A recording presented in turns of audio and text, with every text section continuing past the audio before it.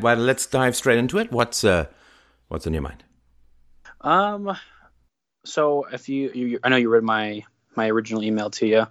So I just wanted to kind of discuss with you the idea that you mentioned this a few different times, and I've heard of different people talk about it. How the whole pick yourself up about your bootstraps and just work your way through life, regardless of where your past has come from, whether whatever struggles have happened or whatnot, whatever it may be, just to keep moving forward, essentially. And I just want to understand kind of the idea of where personal responsibility versus just no, you've had a bad childhood, and it's understandable why you can't move forward from that. And let's work through it. Maybe visit counseling or whatever it may be.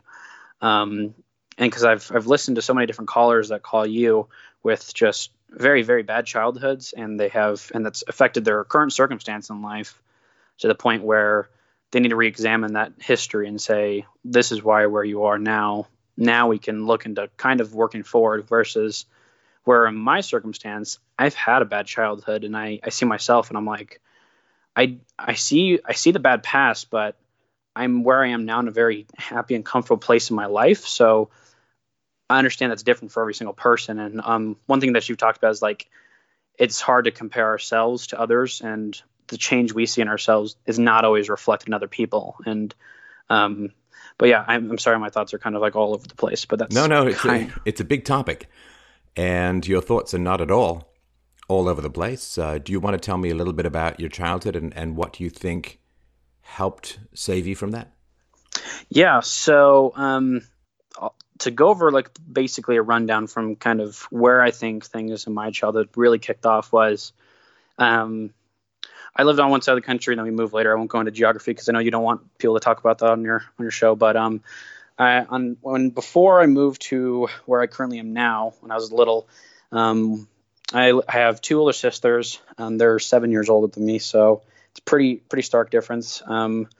And then both my parents at the time, obviously. And so at the age of 4, around that time, um, I remember some older boy in my neighborhood. I was over at his house, and he was probably, I look back and he's probably like 14 or 15. Like he was very much older than me. But I was over at his house and he started to want to touch me and he made me touch him. I can't remember the fine details about it all, but I just remember as a kid, I was like, I felt uncomfortable about it, but he told me, he's like, oh, we're just having fun. We're just playing and blah, blah, blah.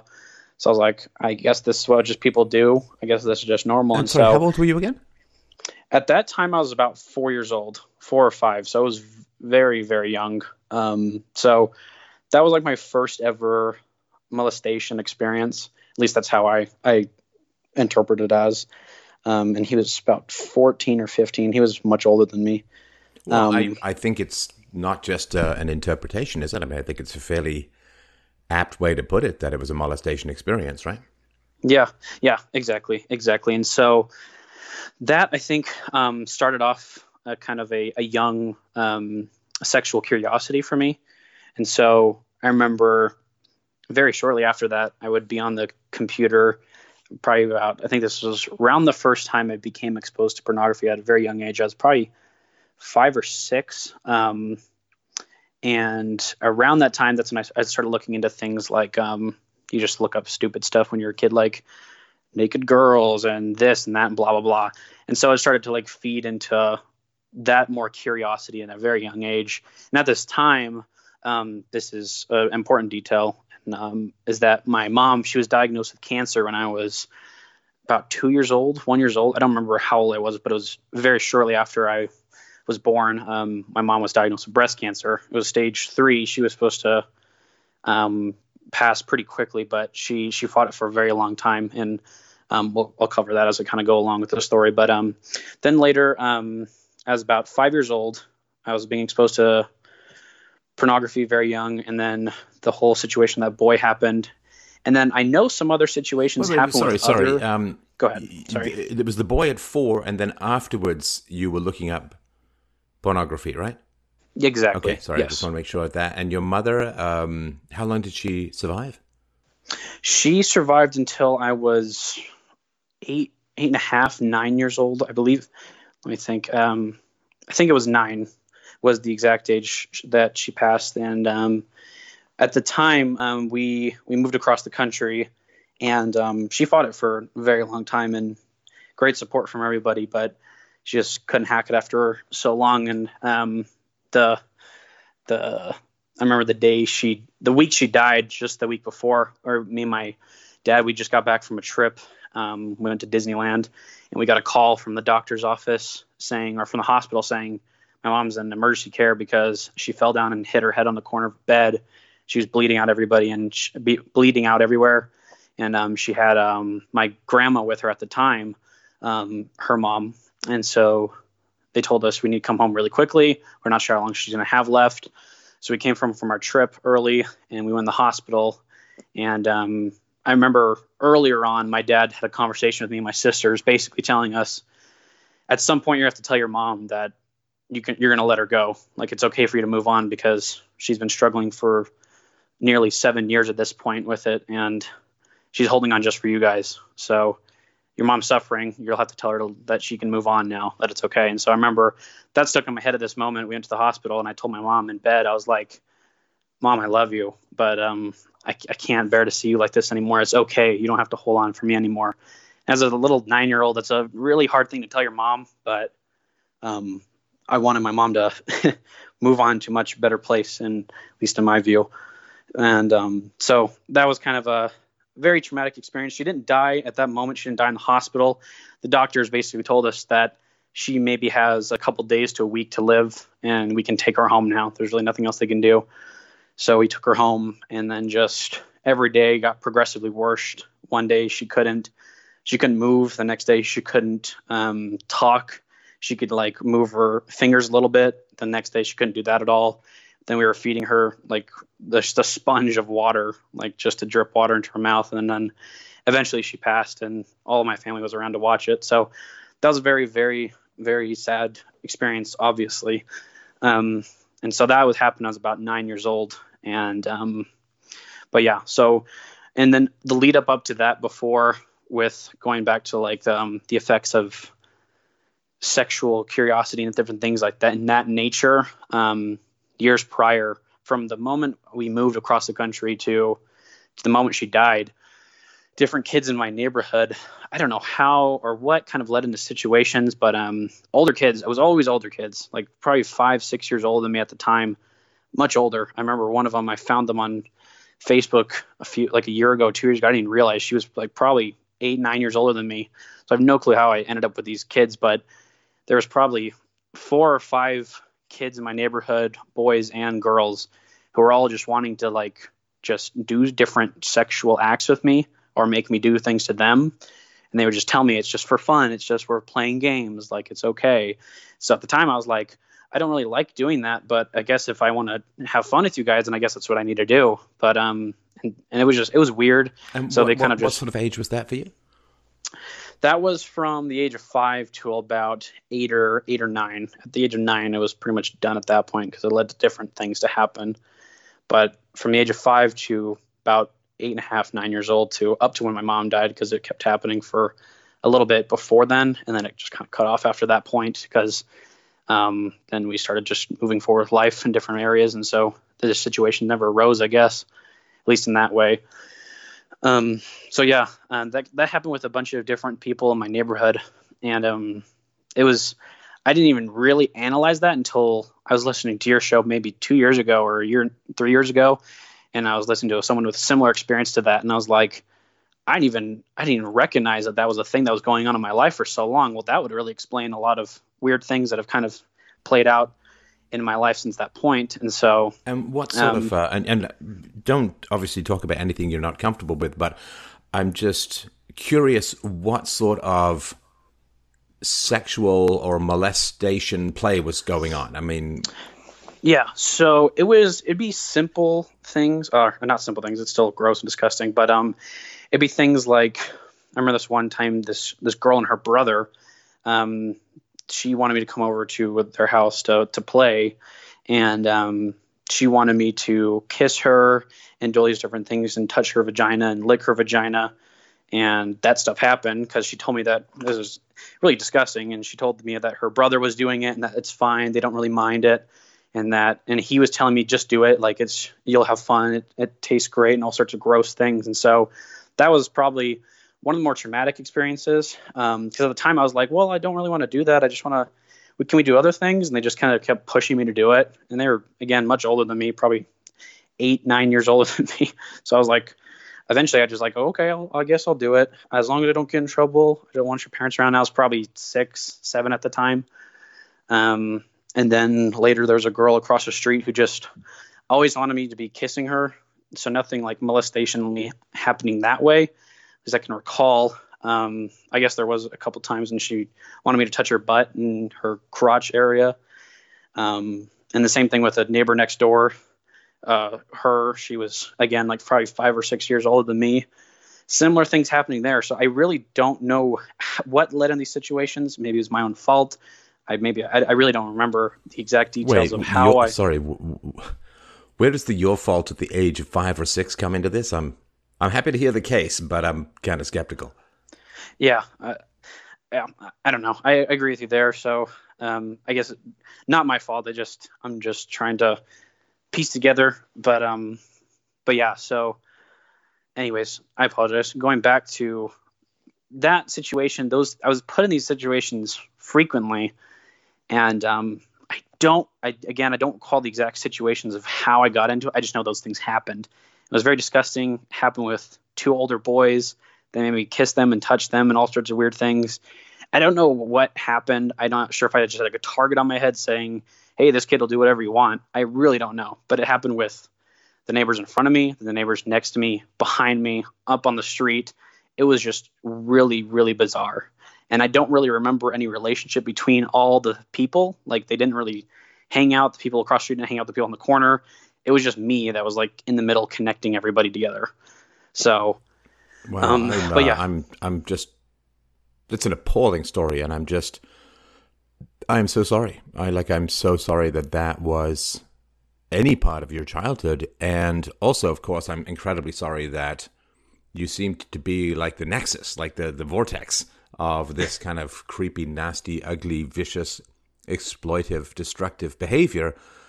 And, whether it was because you had a sick mom and therefore you were needier, or whether, I don't know, you see the target on your head. I don't know. I mean, the fundamental reason why you were targeted is you didn't tell. Yeah, I think that's 100% correct. And I think at the time, I remember this vividly, is that I was afraid to speak out. Because I was afraid that like I would get in trouble for it. So there was, I think, what actually ended up having it stop. Now this actually now it perfectly comes back to memory how it all ended. Was that one of the times this kid about my age, and as a matter of fact, he wanted me to kiss him in his garage, and so I felt uncomfortable doing it, but I was like, okay, I guess like we're just having fun or whatever. And I was probably 8 or 9 at the time. Like I said, it all stopped around that time. And then someone caught us and they told my parents, and then my parents like said, you can't hang out with these people anymore. And they ended it. So that's actually how it ended. Now it all just came flooding back to me, just me talking through it with you. That's how it ended. Okay. So let's just pause there for a sec. 'Cause I mean, that's, I think, kind of key. So you thought you would get in trouble, but you didn't.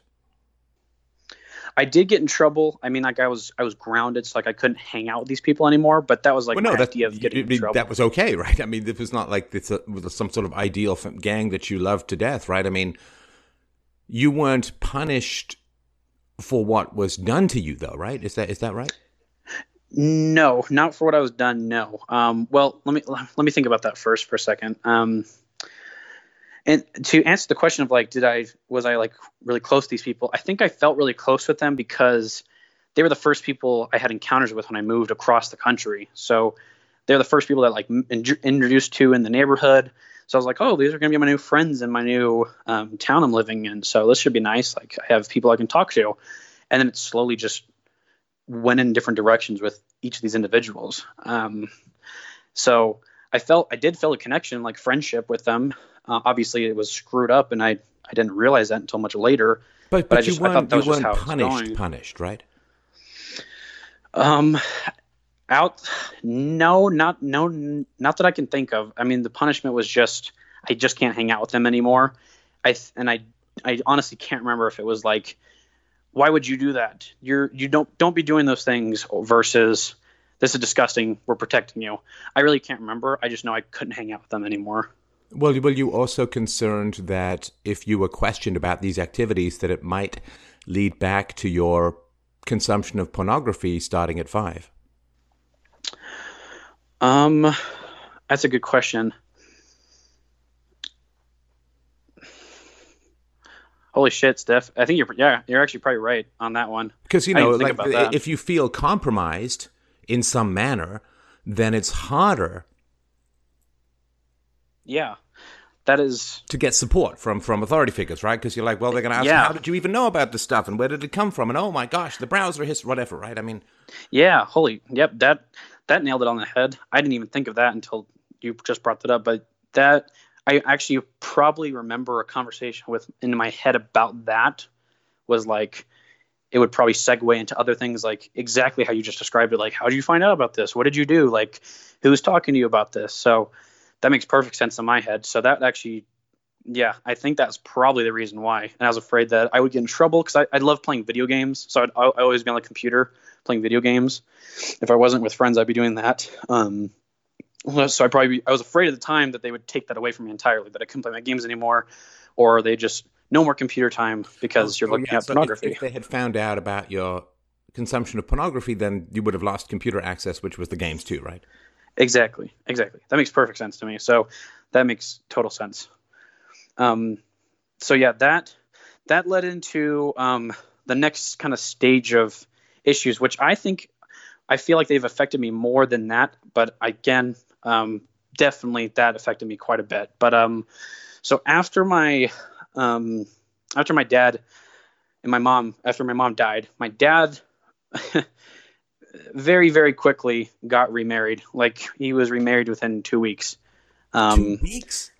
Yeah. I think it was like 2 or 3 weeks. Tell him he gets some kind of award for fast forward in this life. It was. We've all... Well, that means most likely that he was having an affair while your mom was dying, right? To be totally honest with you, I don't know, but I wouldn't put it past him because Come on. Oh, yeah. You got to have a side piece if you're moving that quick. I mean, is that fair to say?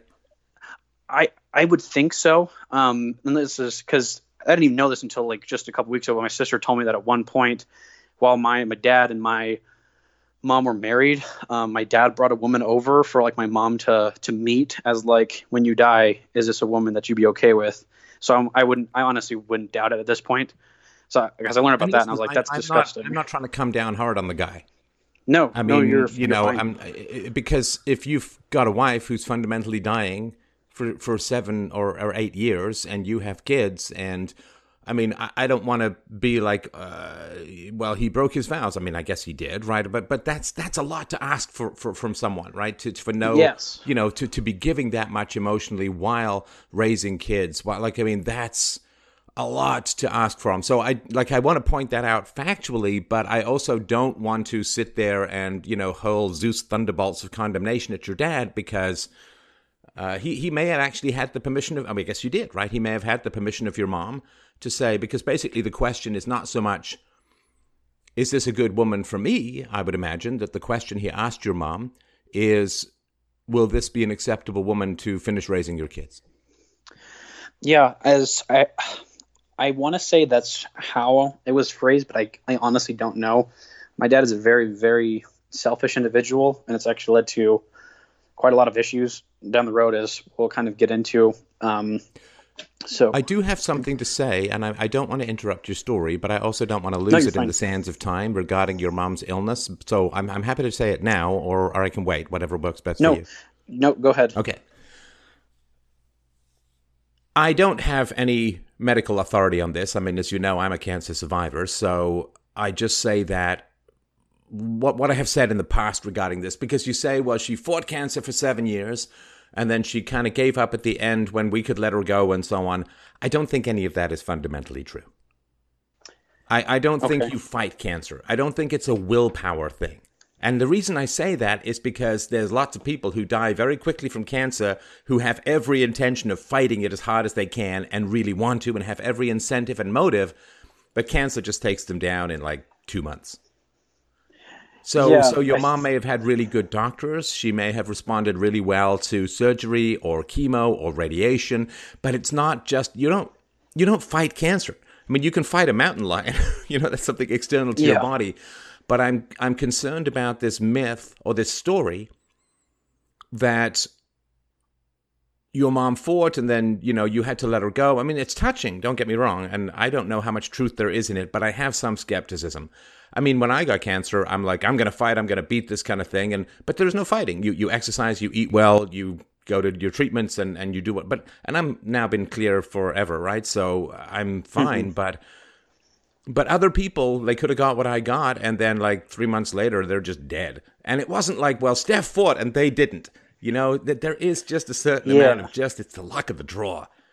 I yeah. got lucky. I mean, which is a hard thing to say when you get a lump carved out of your neck, but I got lucky, and your mom got kind of lucky, and I'm just a little bit concerned. Not so much, I mean, for you as well, but for my audience, audience members who listen to this, of course, have had parents or grandparents or whoever, brothers, kids maybe, die of cancer. And I don't want them to think, well, they just didn't fight hard enough. If only they'd fought Yeah. harder. And I just don't think attitude has something to do with health, but it's not just a matter of willpower. And I just wanted people to sort of understand that. I was lucky, your No, mom was medium lucky, and other people are just really freaking unlucky. And I don't know that willpower is the deciding factor. yeah, I would agree with you there. And the reason I say that is because that's actually something that's not made a whole lot of sense in my mind, is because like I come from a very strong religious community, and that's one thing they always say is like, well, God like helped and this and that and blah blah blah. And I'm like, that doesn't make a lot of sense to me, because I'm like, I don't want to believe in a God who picks and chooses who lives and who dies, because that gives him a lot of power that I don't feel comfortable with. Because why did my mom eventually die? Why didn't she die to begin with? Why do some people live and some people don't? That doesn't make a lot of sense to me. So My I'd my agree with you mom is there. still going strong, and your mom ain't. And Exactly. it's I don't like this picky choosy livey die stuff, and I really don't like the willpower stuff. Which is not, again, I don't want to say like attitude is completely irrelevant and just you got to Yeah. lie back and see what cancer does to you or some illness.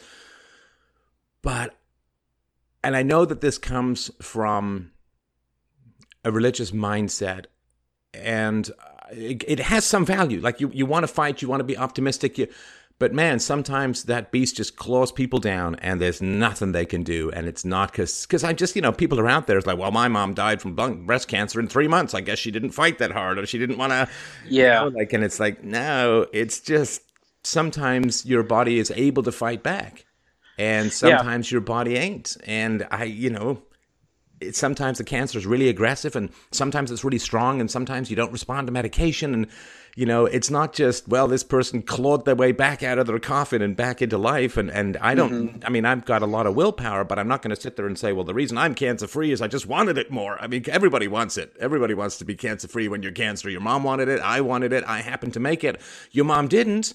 And I don't want to throw her under some kind of existential bus of willpower, or she just didn't want it as much as me. And now, again, that having been said, if you're really stressful life and you don't have any support, but you said she got a lot of support, that probably helped. But I just wanted to touch on that, because that's I remember wrestling a lot with that and talking about that with people. Like I was like, cancer's not going to get me, and it didn't. And I can't own that. I mean, I think it helped to be that positive, but I can't. And the messages that listeners sent in about, don't die, we need you, we love you, we want your show, and it was wonderful and lovely, and certainly helped, but it's just not willpower. Yeah. I would agree with you there. I guess the idea of like fighting for me comes more we just kept trying to find new solutions to deal with what have happened and kind of work through it as best we could, because at the beginning, as I said, she was only given a few months to live, and then we got the proper treatment. I don't remember.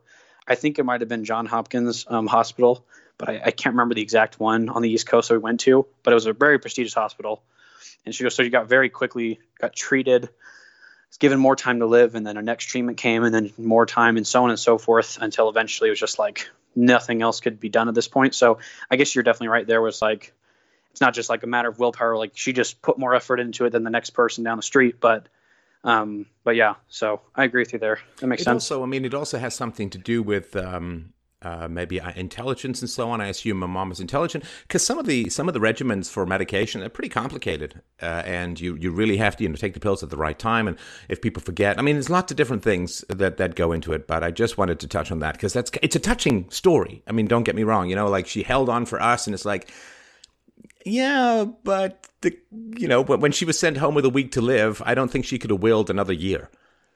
Yeah, I agree with you there, and yeah, that makes perfect sense to me. Okay, so I Yeah. just want to touch on that, but and listen, the pornography stuff around childhood. When I was growing up in the '70s, there was like pornography all over the neighborhood. Now, it's before the internet, obviously, long before the internet. Pornography all over, and like call me old fashioned, but there's pornography that is normalish, like just sexuality. And then there's pornography that is just creepy AF, like just nasty, Yes. nasty, mean, ugly stuff. And there was the, I guess, mainstream, and then there was like this, like I didn't, people would want to show it. I'd be like, I know, oh, my eyes, they burn. Like I want anything to do with it. And it really was this hypersexualization of kids. I don't know. It's a big deal. I don't know. Were there a lot of single moms around your neighborhood? No, actually, it was kind of the opposite. I mean, everyone in the neighborhood, except with exception of like maybe one couple, was divorced. So actually, a very, very Sorry, high. everyone. You said everyone in the neighborhood, with the exception of one couple, was divorced. Do you mean I'm you mean the sorry, I mean the opposite, right? opposite way around. Yeah, the Okay, opposite. no I problem. apologize. Yeah, so everyone in the neighborhood was married except for one couple, and we didn't really talk to them a whole lot. I mean, they were just kind of neighbors, like say hi across the street from, but that was about it. It So could be that that there wasn't. was, and I'm sorry to interrupt. So it could be that there had been one really nasty babysitter who'd come through the neighborhood who'd kind of planted these ugly seeds. It could be that there was one family where there was child sexual abuse, and then that's how it spread. It is almost like a virus, if that makes any sense. Yeah, I think I heard about something actually happening with the neighbors behind me, who was the first people that exposed me to it. Where I think something where either one of their relatives or family friends, something happened with the daughters where they were doing something. I really don't know the details, but it's probably maybe along the lines of what you're talking about. But I could see that being a case, definitely. Well, and that's important for people to remember that, and as you point out, this was, I guess, a fairly affluent neighborhood, intact families, religious, and so on.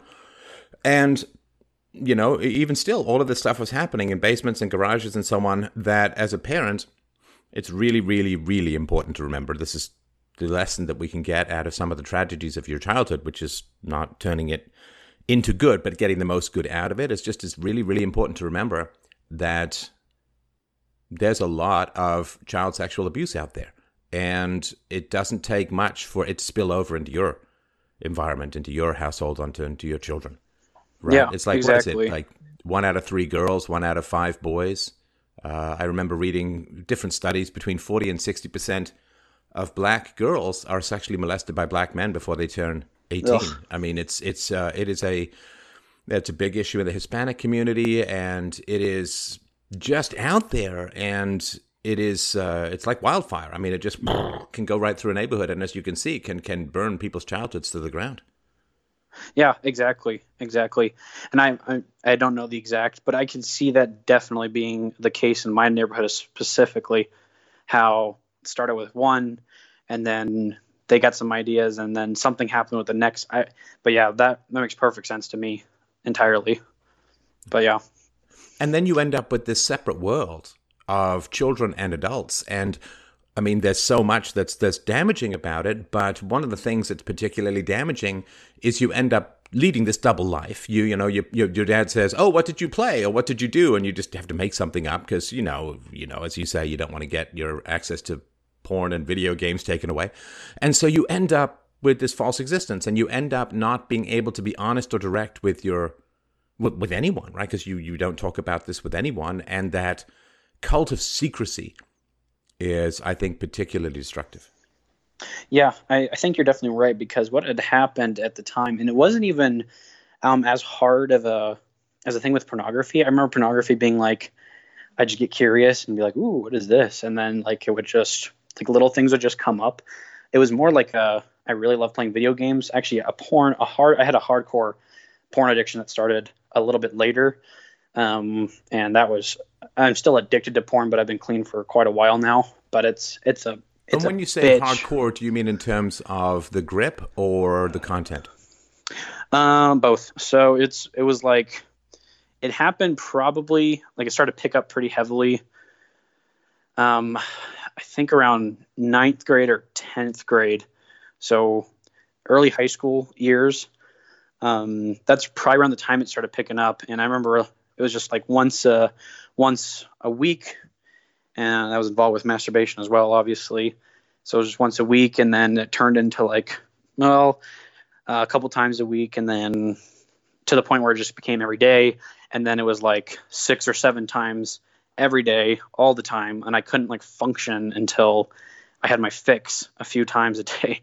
Like it just became very gripping, and the content thereof was just hardcore pornography. Like when you were talking about like certain pornography that people see, I remember there's certain types of porn out there that I had to turn my eye to. They were just horrible for me, and those were always the ones that involved like those bondage situations or women being hit or beaten. I could never watch that stuff. That made me sick. I mean, porn's already sick and disgusting, but I don't know. It kind of sounds weird that like an addict has a boundary they don't want to cross, and that was kind of like my boundary.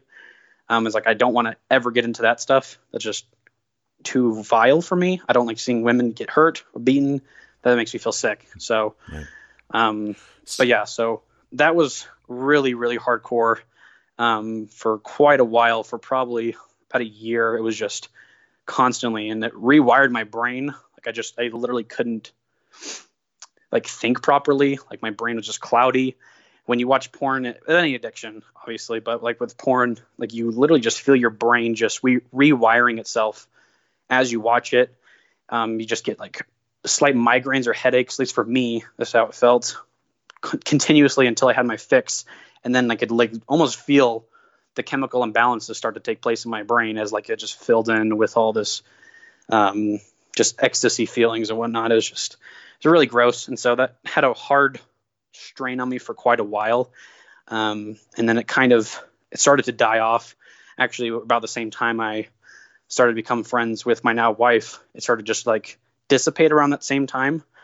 We were just friends at the time, but then I started hanging out with her more often, and it just like it stopped for some reason. It was still a fight, but it was a fight I felt like really kind of pushing the front lines for, and I was like, I don't want to do this anymore.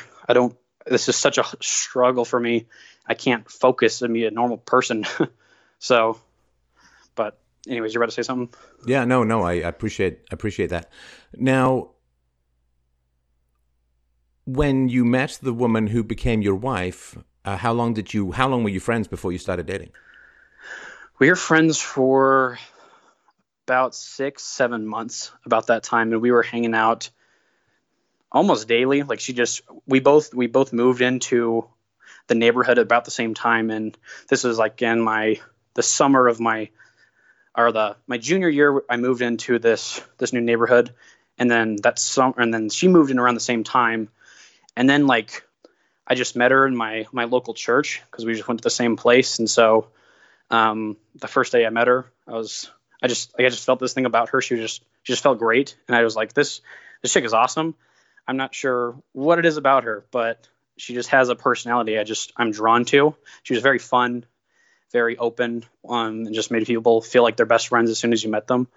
So I just wanted to talk to her, and so we just started being friends. I had no feelings for her at the time, like no at least romantic feelings, and she didn't have any feelings for me. We were both dating separate people entirely, and so it was just very normal.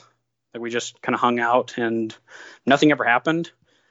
And so we just hung out frequently, became really, really good friends. I was in a very, very toxic relationship with my now ex-girlfriend at the time. And that relationship was going on for like 3 years. It was like Toxic how? um, she was like the most bland human being you could possibly meet. Like you couldn't speak honestly with her. I wanted to have deep conversations. I wanted to talk about real things, but she was just very bland. But she was very good looking. So as a teenage boy, that's all you care about. So that's all I was stuck on. And so I just couldn't get over her. She had at one point she had feelings for me. And so I just kind of gripped onto that. And then we just started dating. So it was just very, they have you have this, this kind of cliche. It's a weird kind of bragging right that women have these days about being a hot mess. Like I'm insane, but I'm so hot that women, like men, will still want to date me. She's sweet, but she's psycho. Yeah, exactly. And it's funny because the hot mess is kind of a cliche, but the hot yawn is something that's not quite as talked about. And I remember once being in a seminar and kind of walking with this woman who was the prettiest woman by far in this group of, I don't know, like a couple of hundred people. And I was walking with her and we were chatting. We went to have some lunch. I asked her out for lunch. We went to have some lunch. And the whole time I'm like, please be interesting. Please. You're so pretty. Please throw me a bone here. Make a joke of some kind. Have some knowledge about something or other. Anything like that. And she was just like, oh, the hot yawn. It's like, yeah, you're pretty, but whew. I mean, the only reason I'd kiss you is to stop you talking. Because, what comes out of your mouth is a slow, steady drip of banal treacle. And the hot yawn is something that is a little bit underappreciated. But that's not usually considered toxic. But for you use the word toxic, which I think is interesting because boredom is usually not considered toxic.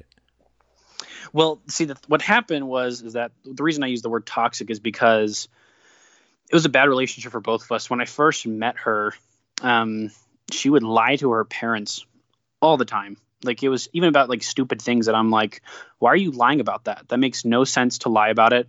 Just speak honestly. That there's no reason for you to lie about who you had lunch with versus who you didn't have lunch with.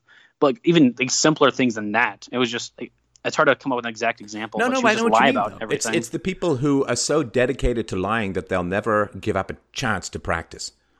Exactly. And so I tried to like break that out of her as best I could. I was like, no, just tell your mom the truth. Like, there's no reason to lie about it. You're not going to get in trouble. Like, there's nothing for you to hide about this exact situation. So just be honest with her. And so after a while, that kind of like broke out of her. And at least from my understanding, she started to be more honest. But that's what kind of like led into this. That's obvious red flags, but teenage boys. I was just a teenage boy, and I just stuck on this girl because she was pretty. You got dick napped. I mean, it's exactly a common phenomenon. Yeah.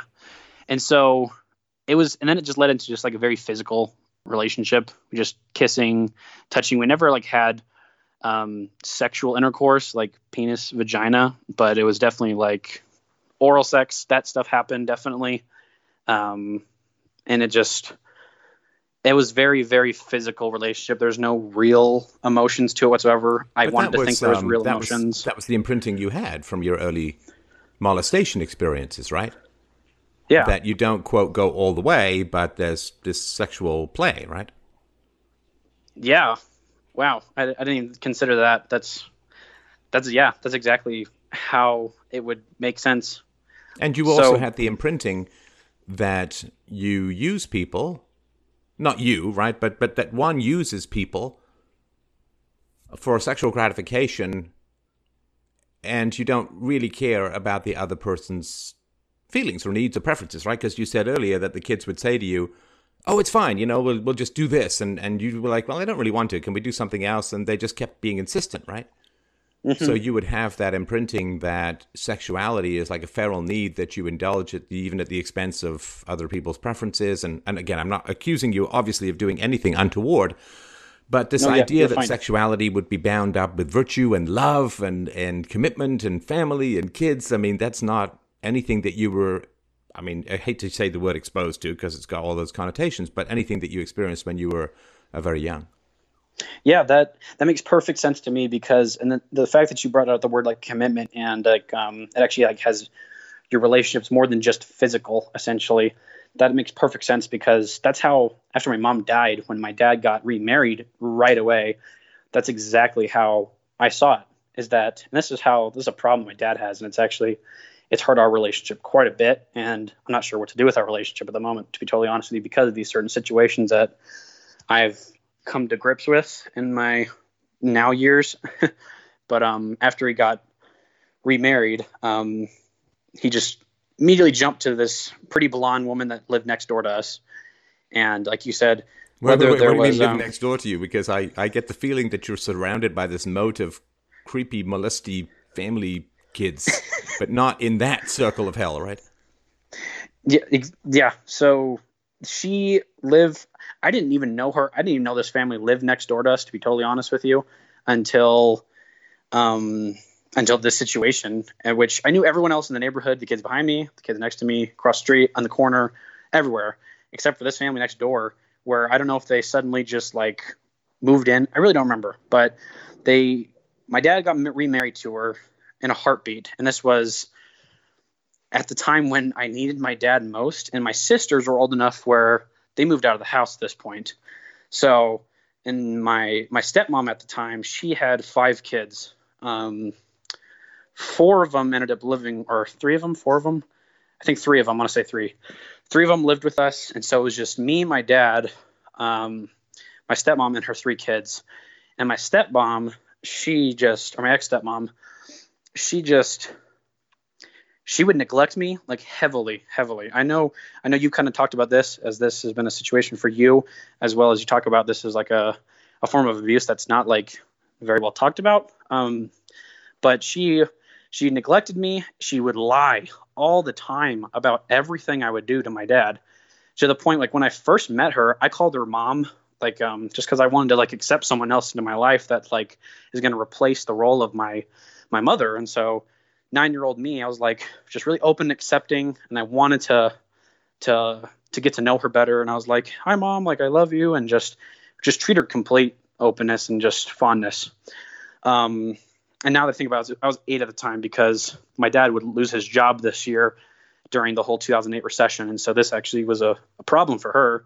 So this is exactly what you talked about in the past with women, that they just want a man to kind of like take control and just be just kind of, they want resources. And that was kind of how she was essentially. She just wanted resources. That's at least how I see it. Well, your stepmom was a liar, and your first serious girlfriend was also a liar. Yeah.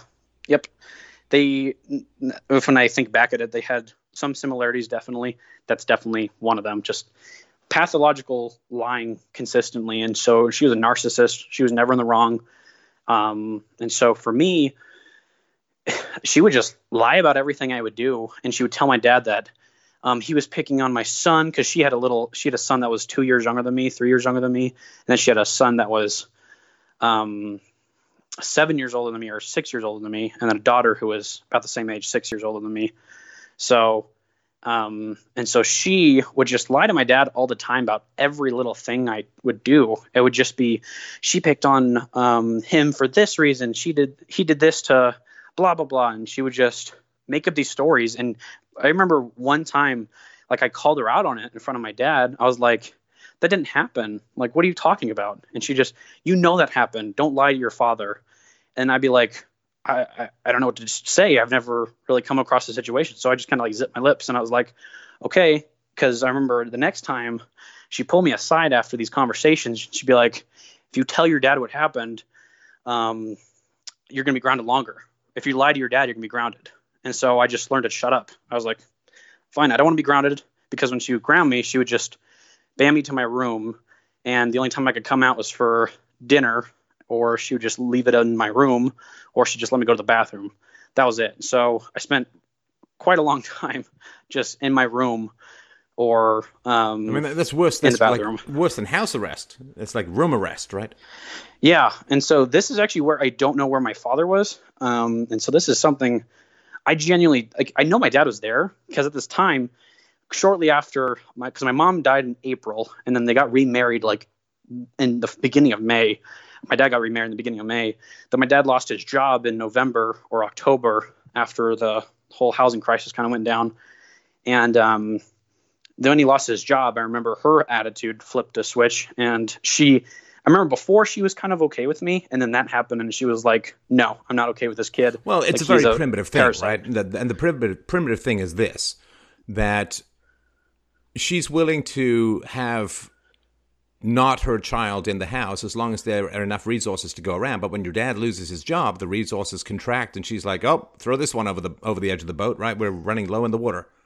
Yeah, that makes perfect sense. It just, yeah, like she kind of would, and that was exactly apparent in her behavior, because she would completely, obviously favor her kids over me, and she would just do anything to keep me away from them, even though I was trying so hard to be good with them. I wanted to be friends with them because I saw them as family. I was like, we have a new family. No, but here's the thing, and this is where I guess the question with your dad comes in. I'm sorry to interrupt, but no, you're fine. It's not that she's favoring her kids. It's that she's doing what most people do. They're doing what they can get away with. And she knew that she had your dad by the short and curlies for whatever reason. Could be sexuality, could be I don't know what, right? But the reality is that she knew that she was able to get away with being neglectful of you or punishing of you or harmful towards you. I mean, what the hell was going on with your dad that you're spending half the year locked in your room, not like only being able to go to like, what the hell? Yeah, I don't know, honestly. This is where I said in my email that like my dad abandoned me, and I used that term, and I wanted to like explain it more in detail. If this came up, was just I don't remember if my dad like was like literally not in the house, but I felt like yeah, well, because my dad kept trying to find a job, so like he would work random jobs just to do anything to make ends meet. So like he worked like a landscaping job. He worked just outside of Walmart. He started doing real estate. The worst time to do real estate. No, she didn't. Because she would get $4,000 a month in life support or life insurance because her previous husband died. So her kids that were living in the household. She sounds like the kind of character where you say her previous husband died. I'm like, really? Really? Yeah. Did he die after eating a meal his wife prepared for him? But honestly, this is where my mind goes. Probably is completely unfair, but I'm just like, yeah, it seems like a pretty cold woman. I honestly, I mean, that does definitely come to my mind as well for that exact same situation. I mean, because then she got remarried and had a kid with him, and then divorced him right away, and has gotten a bunch of just like she had a child with your dad and then divorced him? Not my dad, sorry. Before my dad, she got remarried after her original husband died, and then she had a kid with her new husband at that time, and then they divorced soon afterwards, and then she just started getting child support from him. So I think that was what she was trying to do with my dad, was have a kid. They didn't have any kids, luckily. And let me tell you, I just told sort of station break for just a sec here, because this is an important point. Women have a lot of wonderful and great virtues, but one thing that men really need to get through their heads is that women are resource maximizers, resource extractors. Now, that's perfectly fine. There's nothing wrong with that. I mean, but women in general, and exceptions, but women in general will operate on fairly mammalian principles of resource maximization, resource extraction. Now, this can be wonderful. Like if your woman loves you and is bonded to you and wedded to you, and then her maximum resource consumption comes in the form of helping drive your career and having you go out and fight. And, like this, behind every great man is a good woman, and she's driving him there, partly out of love and all of that, but a lot out of resource maximization. Men tend to deal a little bit more in terms of just straight up honor, and that's because we're out there fighting with each other. And maybe not so much today, but certainly as we evolved. Mm-hmm. And so when women when women put forward principles in general, it is around resource maximization. And I'll give you the perfect example of this, which is if you look at right-wing women, free market women, MAGA women, conservative women, they tend to be physically attractive, and more so than women on the left, the sort of feminists and the traditional pear-shaped women in comfortable shoes and so on. And so that's pretty easy to understand. And this is not to say that they don't have great arguments and they're not honorable women, but when you kind of look down at it, at the reality that the pretty women can get the highest earning men. right? Your daddy's rich, your mama's good looking. So the fact that pretty women are into the free market and minimal government is simply because they can get more resources from men in the free market because of their looks. Interesting. Whereas if you look at the left-wing women, they're not physically attractive in general. And or if they are, they're insane, and therefore no man will stick with them for long and certainly won't marry them. Mm-hmm. And so they say, well, we care about the poor, and we want redistribution, and we care about the children, and we want a big social safety welfare net, and so on. It's like, well, it's not complicated. They get more resources from the state than they would from a man. Exactly. And so if you look at that, it's not that hard to figure out. The good-looking women want the free market because it will maximize their resource access, and the less attractive women want the government because it will maximize their resource access. There's kind of a common thread there, right? And so for the most part, and listen, it's not a huge amount more of women than of men, but when men talk about principles, I will listen to them maybe 3% more than when women talk about principles, because in general, when women talk about principles, for reasons I've gone into before, and again, I have no moral issue with this. This is exactly how we survived and flourished as a species, and women have resource requirements if they're moms in particular that men don't, at least not as immediately. So, yeah, so that's interesting. So your dad, of course, married a woman and took on paying to some degree for her 3 kids, although you say she was getting $4,000 a month in life insurance, so annuity or something like that, right? Quite a bit of cash. Yeah. So she was, and the fact that that's basically what, to my understanding, supported us for the most part of that entire experience was that because my dad wasn't holding a job just because he was an architect. Man, so you're feeding off the dead like cannibals. But yeah, so he was just couldn't find a job. But I know I don't remember him around. Like to my understanding, at least how I remember it, he was just out looking for a job, and he had a few jobs for quite a while, eventually landed something much later, like as an architect, because that was his original job, but he couldn't find any architecture jobs.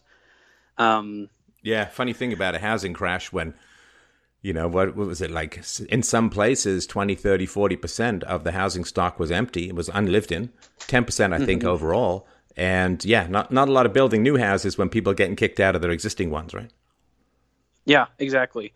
And so that led to, obviously, he couldn't find anything in his specific, and he had a master's degree from a prestigious university and he still couldn't do anything. So, and I remember him always trying. I don't remember him being like just lounging around and being lazy, but I don't remember him at this time. Like I felt like he abandoned me. So that's how my mind interprets it, as just he abandoned me because my stepmom was always constantly lying about me, getting me in trouble, controlling my every move, my every action, and I just could never do anything. And I finally was like red pilled to it in a way, because every summer I would go down to back to where we came from, on the other side of the country, on the East Coast, and live with my grandparents. So every summer I would just go back and visit them. I'd spend time with my family back there.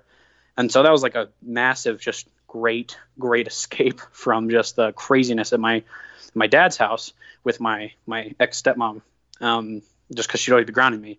So one summer I remember, and I think this is when my dad started to wake up as well, is that I had all A's and I had an F in a music class, and the F, it was by 1 point. I had like a 64 and you need a 65 to pass, but I had all A's and this one F in this class. And so when I got a bad grade, my stepmom, she would ground me and seclude me to my room. So this summer, she was fighting with my dad over this, and my dad was like, no, I want my son to go visit his grandparents. Like, he needs this. I want him to go. He looks forward to this every year. And she's like, no. Do you know why she didn't want you to go? To just punish me. That's how I see it. No. Now, the reason she didn't want you to go is because you might have told what was going on in the household. Right? It's all. Yeah. I mean, forget the punishment. I mean, no, she does, because she had a good relationship with your grandparents, so she was afraid that you would go to your grandparents and your grandparents would say, "How's life? How are things? How's the new stepmom? What's going on? What's new? How's she treating you?" And they eventually might get it out of you, and then who do they call? They would call either her or my dad, definitely. Well, they call your dad, I'd assume, right? Yeah. And And be then like, they'd what's say going to your on? dad, listen, do you know what's happening to your son? I mean, he's been half locked in his room like some animal. And that is basically exactly what had happened. So that makes, Yeah, so yeah, that's why she didn't want you to go. It's nothing to do with punishment. No, it's nothing to do with punishment. It's just this strategic move. yeah. It's like something you pointed out to me. I'm not sure. I can't remember if you made the comparison to your mom or someone else's, but you've always said that like the woman, she wasn't, um, how you word it. She said that she was not crazy because being crazy, she would act the same in front of other people. Yeah, but But no, and she also people who are strategic aren't crazy. Like one of the saddest exactly. summers I ever had was when I was 12 and my mother went to Germany and my brother went elsewhere, and I was stuck with a friend of mine's grandparents who I didn't know for like a couple of months in the summer, and I mean it was terrible. I mean, it was boring. The grandmother was ill, and I couldn't make any noise, and they didn't have any time for me, and I was just kind of lurking around in this apartment. And I went to the library all the time. I did a huge amount of reading, but it was a very and I had nothing. I remember walking down the street with this guy, this grandfather of some friend of mine, and we had so little to say that I saw across the street the word donut. It's spelled DOUGHNUT, but this was, of course, DONUT, right? And I said, oh, it's interesting that, I guess to make the letters bigger on the sign, they take out half the letters, or maybe their clientele doesn't know how to spell donut or something like that. It's just, this is how sad it was trying to make a conversation with this guy. Now, of course, looking back on it 40 years later, I mean, the poor guy his wife was dying, and I don't know why on earth they took me in. I mean, I didn't know them from Adam, and I never saw them again. But I'm talking to him about this donut sign. He just looks at me like I'm speaking Klingon, and he says, "You want a donut?" Like, no, I don't want a donut. I don't know anything to say to you. Yeah, you're like that just went completely over his head. Yeah, I mean, and it was a very odd summer. But of course, the reason my brother was sent to relatives, and the reason, of course, that I wasn't sent to relatives is we might talk about what was going on in the household, which is why we had to be separated. Yeah, exactly. And I think that's exactly what happened with me. And this is kind of when I think the exposure started to occur. And at first, my dad was like resistant to it. I think he wanted to think that that's not how it was to begin with. Wait, what are we talking about? The exposure? Did you end up going to your grandparents? Yes. So yeah, exactly. So what had happened is that I went to my grandparents. Eventually, my dad convinced her, because her plan, and this is eventually what happened when I got back, was that her plan was that for the entire summer, because I failed my music class, is that she would lock me in my room and I had to basically study Bach and Mozart and Beethoven exclusively for the entire summer in my room. So, and that was her plan. And so it was carried out later when I got back from my summer vacation. How old were you at this time? I think I was 11 at this point. So 11 or why 12. on earth would you, I mean, at the age of 11, the adults in your life, your dad and your stepmom, should be tracking your progress. They should be asking you how things are going. They should be talking to your teachers, and your teacher would come along and say, hey, he's having real trouble in this music class. And they'd be, okay, well, let's figure out what we can do. Like, it's not, you don't own that F at the age of 11.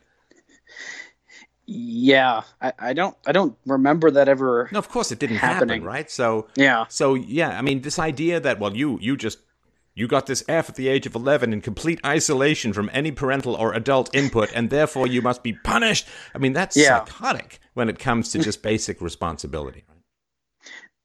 I didn't even think about that until you just pointed it out. But I don't know why that didn't register. Obviously, just stupid parenting all around. No, it's not stupid parenting. It's abusive parenting. And she also may have been showing, like, one kid is sometimes picked out, can be a biological kid, but in your case it was not.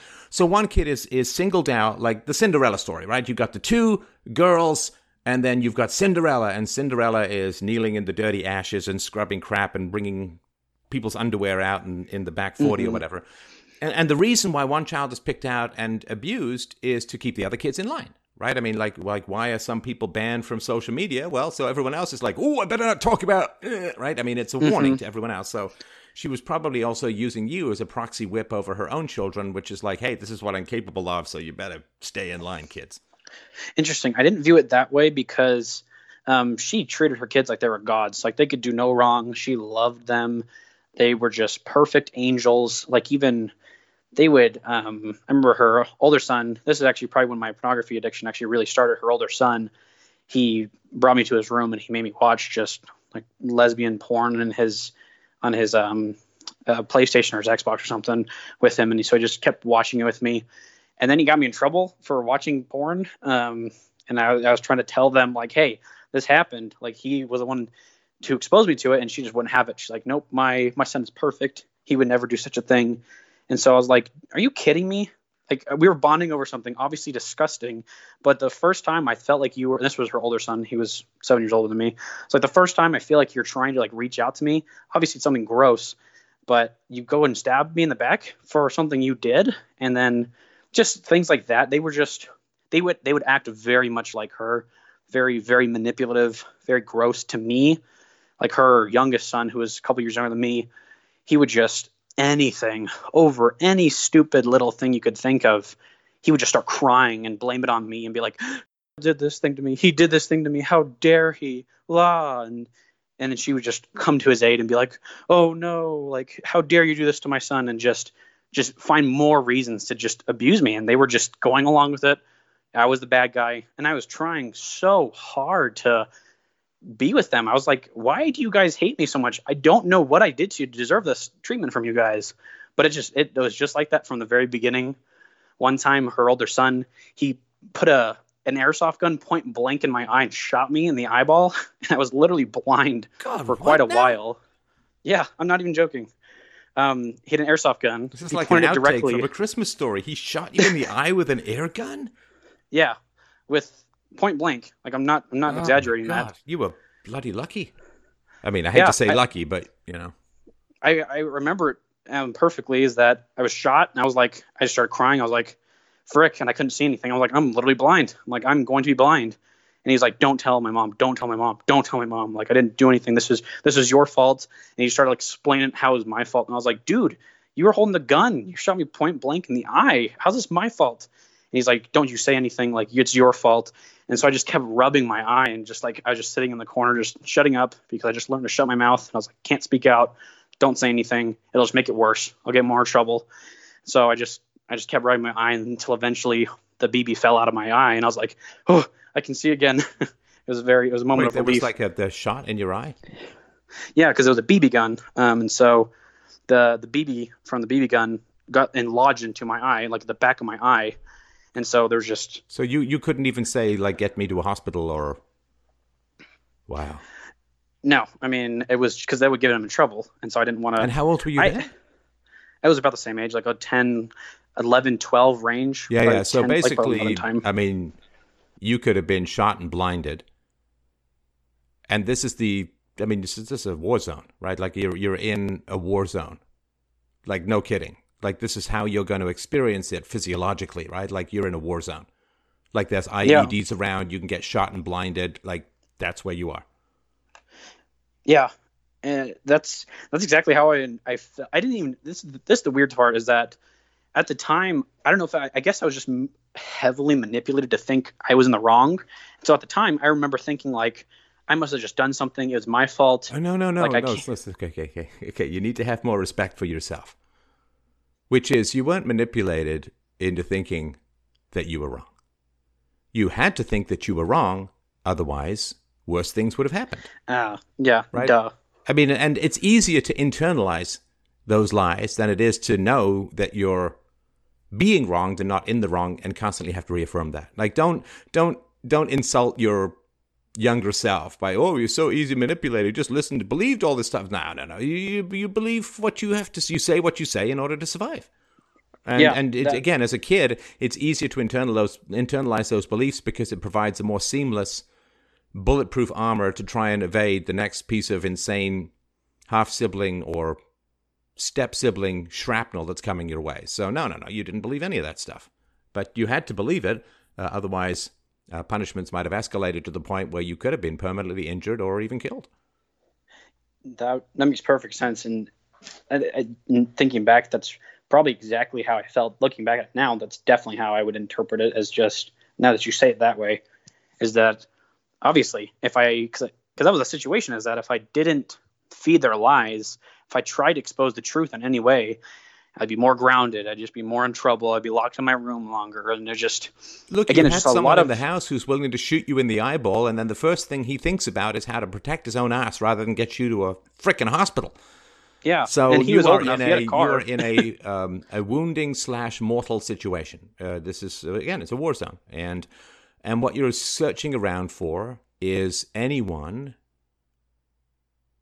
who has any sympathy whatsoever. I mean, that's what we're all scanning for. If we're being abused as kids, we're all scanning, trying to figure out if there's any biped in the vicinity who might have the tiniest shred of sympathy for our situation.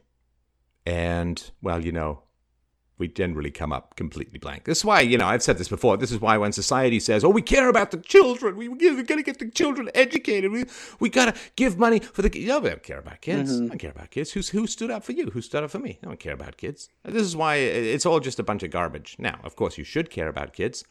But, of course, you've seen how the media has treated me sometimes when they realize that I do actually care about the adult victims of child abuse. So, no, I mean, people don't care about it. It's all just mammalian posturing, and it's all just a load of bullshit. So when society, oh, we care about the kids, like, yeah, you don't. You don't care about the kids at all. I mean, nobody stood up for you, right? No one. And that was the craziest part about it, is because it was I just felt completely alone and isolated. Well, you were. More than a feeling, as the song goes. Yeah, right? You were. Yeah, exactly. And I remember looking back, and I see myself in these pictures, and I'd just be like in the background in the corner. And so, but this is why you were picked on, because you had no allies. Yeah, I was completely alone, bullied. No one stood up for me. And we can't even handle what the freaking wildebeest do. Like, if you've ever seen these nature documentaries, there always says some hyenas on the African Serengeti or something like that, and like hyenas, they're looking for the old, the sick, the wounded, and in particular, the children. Right, and then there's this little wobbly-legged wildebeest or springbok or whatever the hell it is, and it's kind of wobbling around like you're trying to walk on straws or something, and then the hyenas circle it, and they get closer, and what does the herd do? They circle it, they run with it, the mom is kicking away the hyenas. They're protecting their young. This is what happens in a sane, mammalian, normal environment. God, if we could just get to the level of the freaking wildebeests, we'd have a paradise. Look, they're guarding. Look, she's kicking. She's not just saying, oh, look, there's a more attractive wildebeest over there. I'm going to kick this kid to the hyenas and go rut like a wildebeest, right? I mean, she's guarding. She's willing to risk her life. This wildebeest, to guard the young, to protect the young from the hyenas. And all we do is invite the hyenas in, tie up our kids, cover them in marinade, and throw them down the freaking stairs. Dinner time, hyenas! It's like we've lost if we could just ascend to the basic mammalian, we'd have far better society. But we look at our young and we're like, yeah, well, they'd be good collateral so that we can pay off the boomers. We'll hawk them in debt, and we'll let our hot new wives abuse them, and we won't raise a stink, and we won't raise a fuss. It's like, just watch a nature documentary. Just see how the zebras protect their young. Can we do what the zebra does? Can we do what a wildebeest does? Can we do what a ferret does? Anything. Mm-hmm. You see these little otters, they're licking their babies and floating along in the wide Sargasso Sea and protecting them from... when did we just lose what it is to even be a mammal and care about our young? It's insane. Mm-hmm. We act like the new male lion acts when he comes along, and like there's a family there, and the last male lion got killed. He's like, I'm going to kill all the babies so I don't raise anyone who's not my own. It's like, that's where we are. And it's really sad. And the female mom of the lion is like, yeah, you can kill him because then we'll have sex. Mm-hmm. I know that's mammalian too, but I'm thinking of the wildebeest thing. Anyway, go on. No, that's a perfect point, because that's how when I look back at it now, I realize that's why my dad, if he realized it in the beginning, why he just was like trying to think it was not the way that I saw it, was just, and she was lying to him all the time, like in front of my face. And so she would just tell me, just lie to your dad, or she wouldn't even say that. She's like, you did this wrong thing. And if you don't tell your dad exactly what this is, then you're going to be grounded longer. No, and that's because your dad didn't trust you, right? Didn't listen to you. My daughter comes to me and says something. I'm like, I believe her. Now, it doesn't mean that she's never going to lie. I mean, I understand all of that. I'm not naive that way. Mm-hmm. But I also trust that I'm going to know when something's askew, and we're going to work at it until we get to the facts. But she did what she could get away with. That your dad wasn't going to cause any trouble. Now, my guess is your dad is a very vain individual. Can you define that? I just want to understand a clear definition. Oh, yeah, that's fair. So he likes looking good rather than being good. He likes being high status. He likes being thought of as important or it's the high status thing. He aims at that. Because the fundamental question is, why on earth would you burn your relationship with your son in order to appease some woman? I can answer that one. Yeah. So this is and this is a problem my dad has still, is that in our religious community, one of the things that's like kind of taught is that you don't have sex before you're married, like under no circumstance. And so my dad's kind of workaround was that I'll just get married really quickly and then we can have all the sex we want.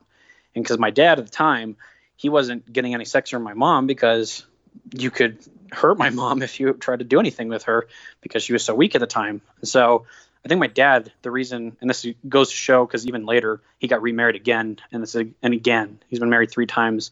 The same thing, and the same thing with me for all these women.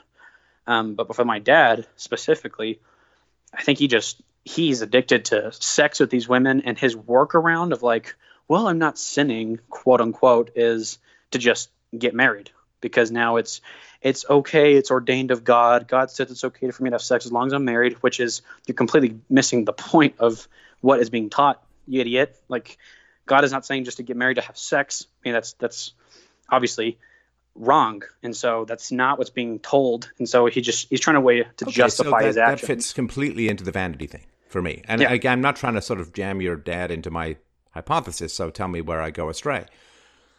But it wasn't that he had any moral objection, like to having sex outside of marriage. He just didn't want to be known as a guy who had sex out of marriage. And of course, if he had sex outside of marriage, then the woman would have power over him and might threaten his status within the community.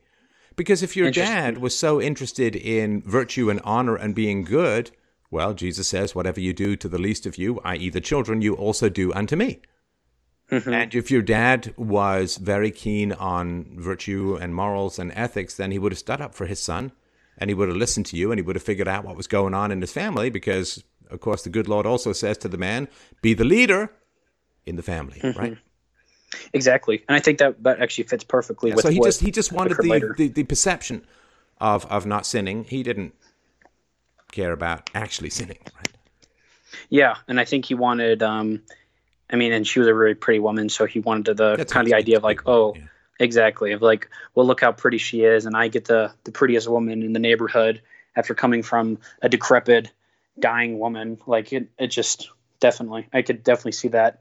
And so, anyway, so like to kind of segue back of just, I got back, the summer vacation occurred. I eventually got back, and I told my grandparents what had been going on, and I was like, Mom, because I called her mom at the time, I was like, Mom, she's doing all these things, and I feel like I'm not sure what I'm doing wrong. Like I feel like I just felt like it was still my fault. Like I didn't know what I was doing wrong, but I was like, can you guys help me? And they're like, this is disgusting. Like this is not right. Don't call her mom. She does not deserve that title in the slightest. She's not a mother in any way. And so my cousin, who kind of helped really red pill me in a really strong way. She's like, I just consider like one of my sisters. Like we're just really close.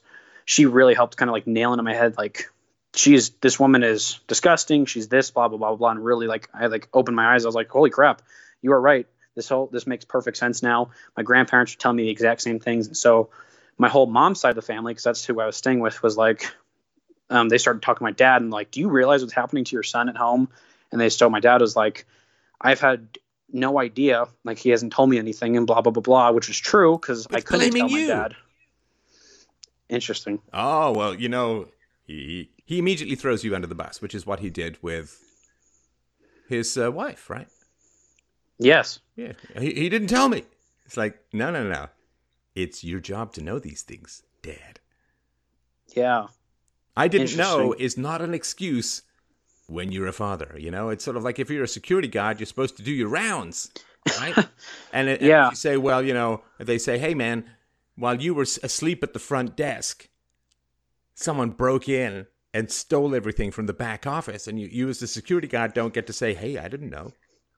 They didn't come and tell me they were stealing.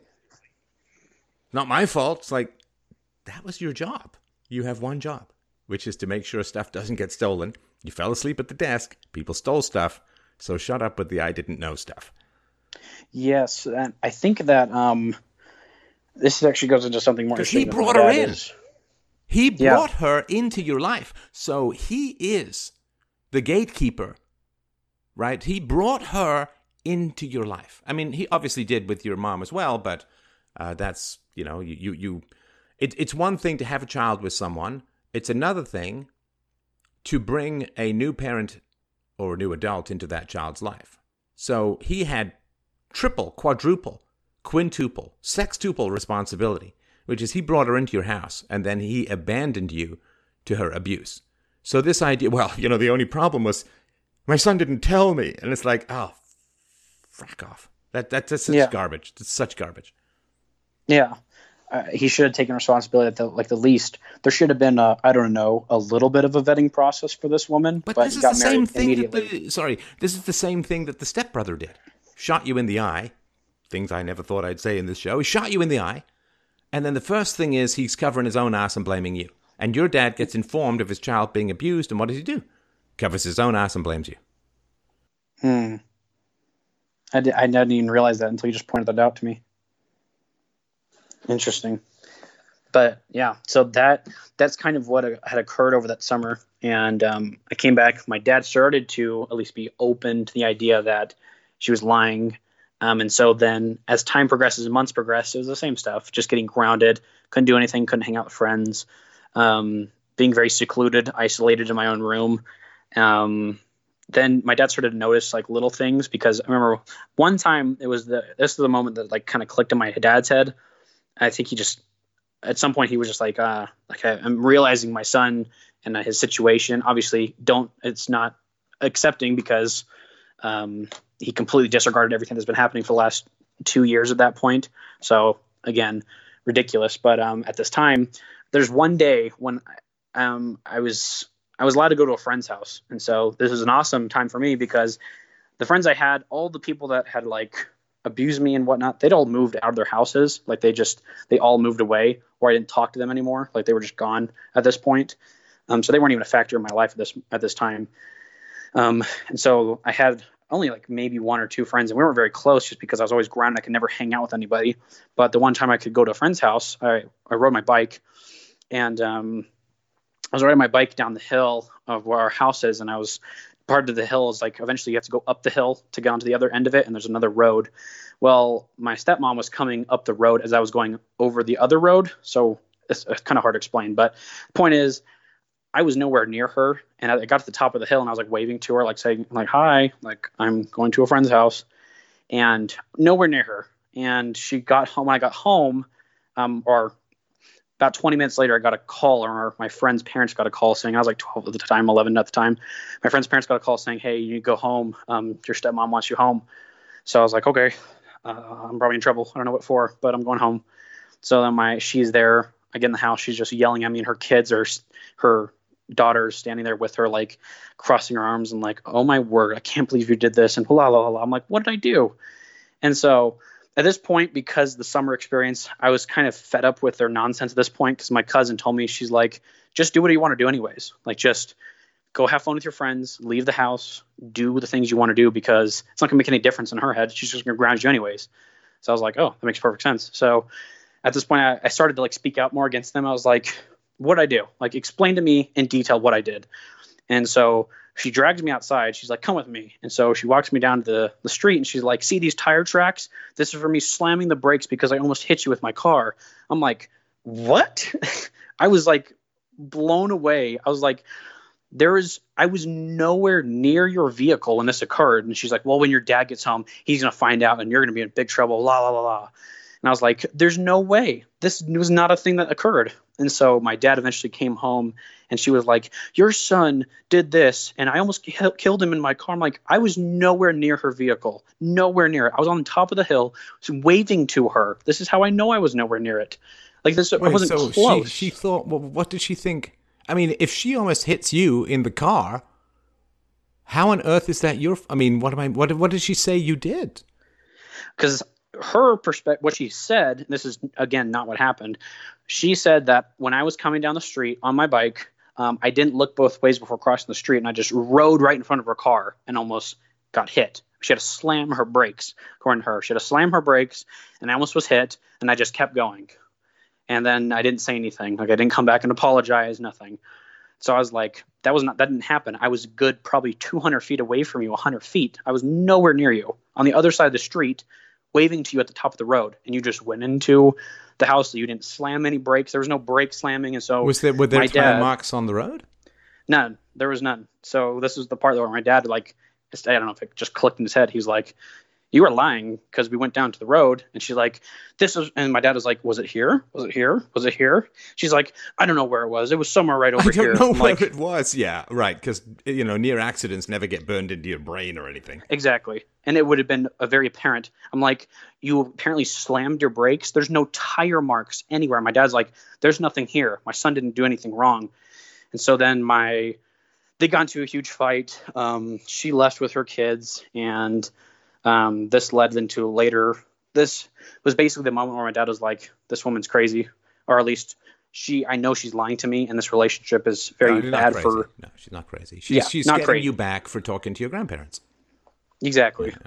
And that was kind of her way of trying to kind of chain me back and kind of bring me under control, is to just find more things, and it didn't work for her. And so, well, also there was the you and your father were getting closer together because he was beginning to monitor her behavior. So she was trying to break that wedge as well.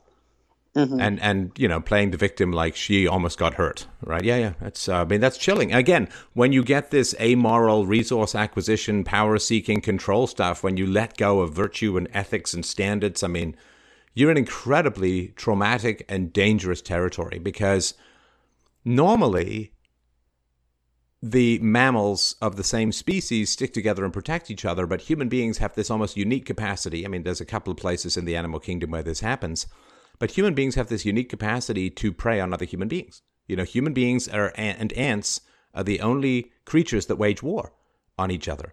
And the greatest predators that are out there are, without a doubt, human beings. I mean, particularly when they have political power, but when they have parental or authority power as well. Mm-hmm. That's the predation. People would think we live in this predator-free society because we have cities and shit. It's like, no. Oh, no. We do not live in a predator-free society. Wherever there are other human beings around, there are potential predators. And you knew this from being very early on when you were sexually preyed upon. Mm-hmm. That you hit it right on the head, like you usually do. But that is essentially what had occurred with this woman. It eventually ended not too long after that. I can't remember the exact time frame. Nothing of great importance happened between that time. She was in and out of the house. She was eventually gone. I was starting to hang out with some good friends at school, and we would just go and ride our bikes everywhere all the time. So I tried to get away from the house as much as possible. The great roving bike riding gangs of the abused children. No, it's, I mean, this is what I did. I remember sitting out back of the mall. That mall's no longer there. I remember sitting out back of the mall, probably for an hour with my friends, trying to come up with a cool name for our bike gang.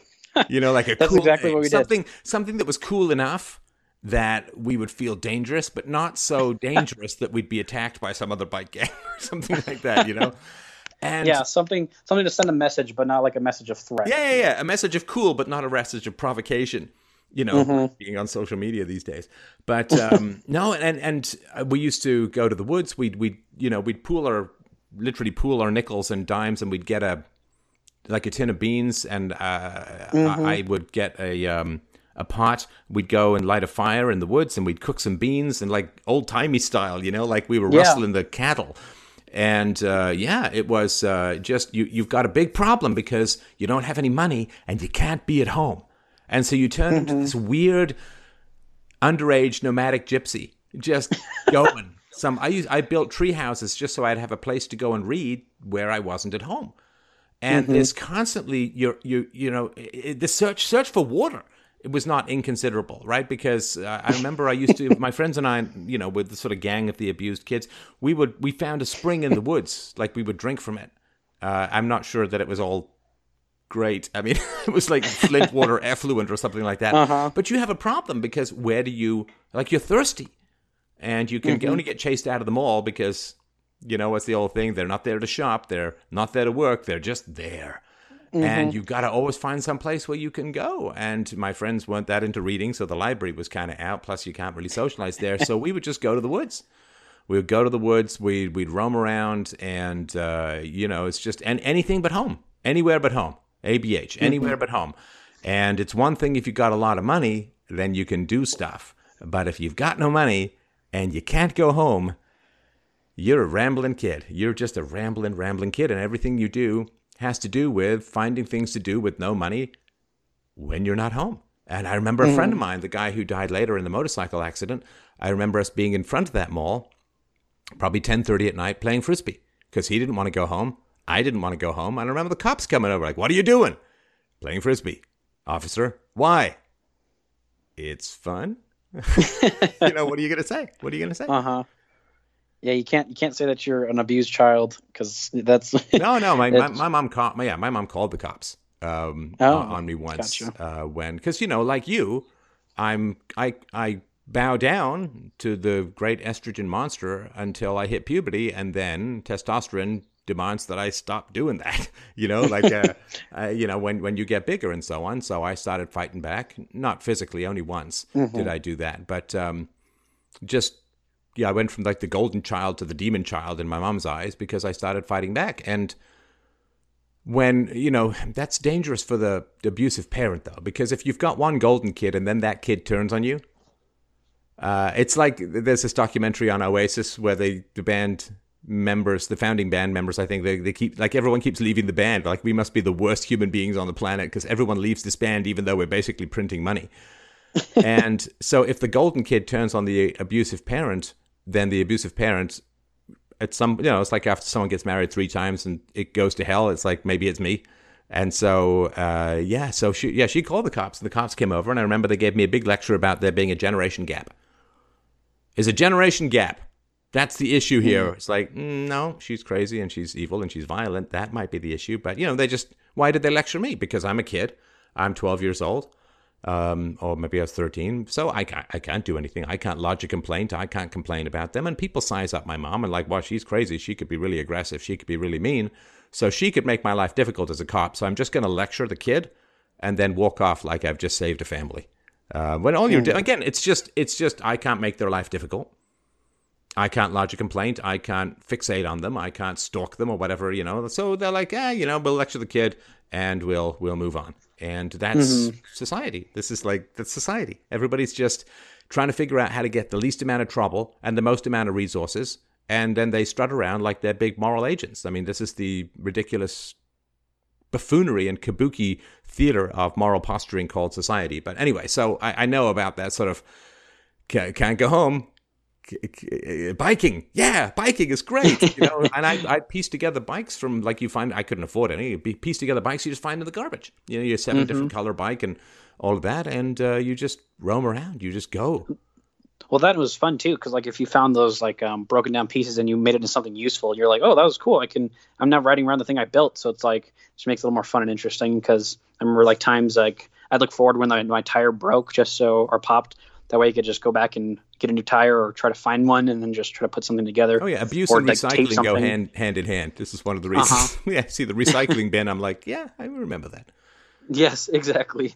So that's what we did. We just rode around. I remember there's a little, it was like a Sonic or something. It was just a little restaurant where go and like order some food. So like we pull all of our little pennies together and we would just go and grab some food and just eat there. And it was like so cool because you're like, yeah, we're riding our bikes and we don't have cars, so we feel cool and just riding our bikes around and just getting food at some place a few miles away, just little things like that. So that was that was a I great remember the fish escape. and chip shop where for 10 cents you could get the leftover batter.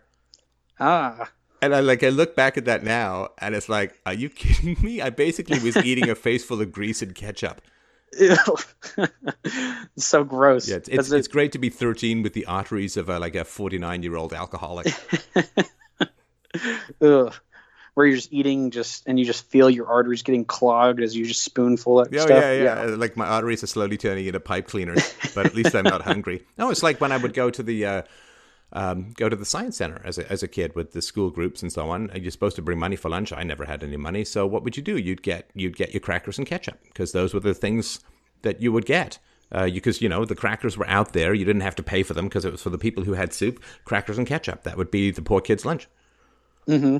For me, I remember because we didn't have much money, I felt cool when I would eat this sounds gross, but we had a big bag of frozen French fries, and so we couldn't afford popsicles, so I eat those. I pretended they were popsicles. I was like, these are delicious. They're just disgusting frozen French fries. My mother used to get this weird, I don't know, it was like some half chemical blueberry syrup or something like that, and she'd mix it with water, and it would turn like Star Wars green, like that weird milk that Luke drinks at the beginning of the first Star Wars.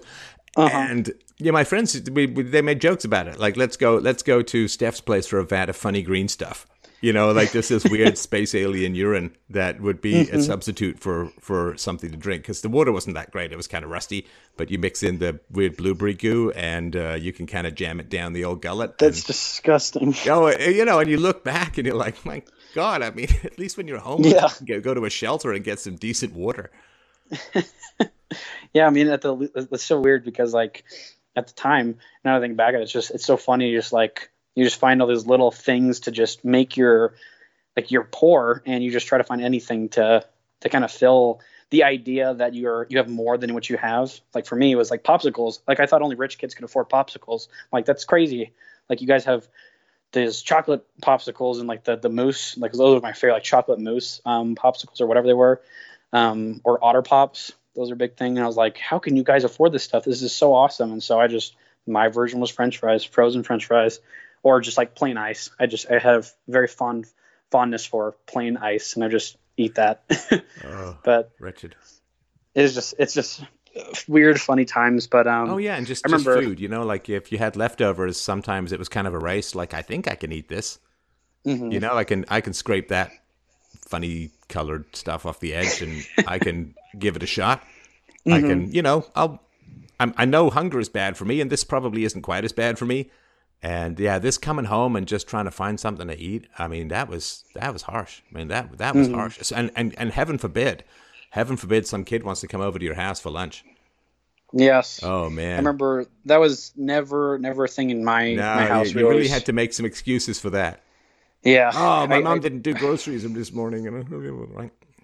Yeah.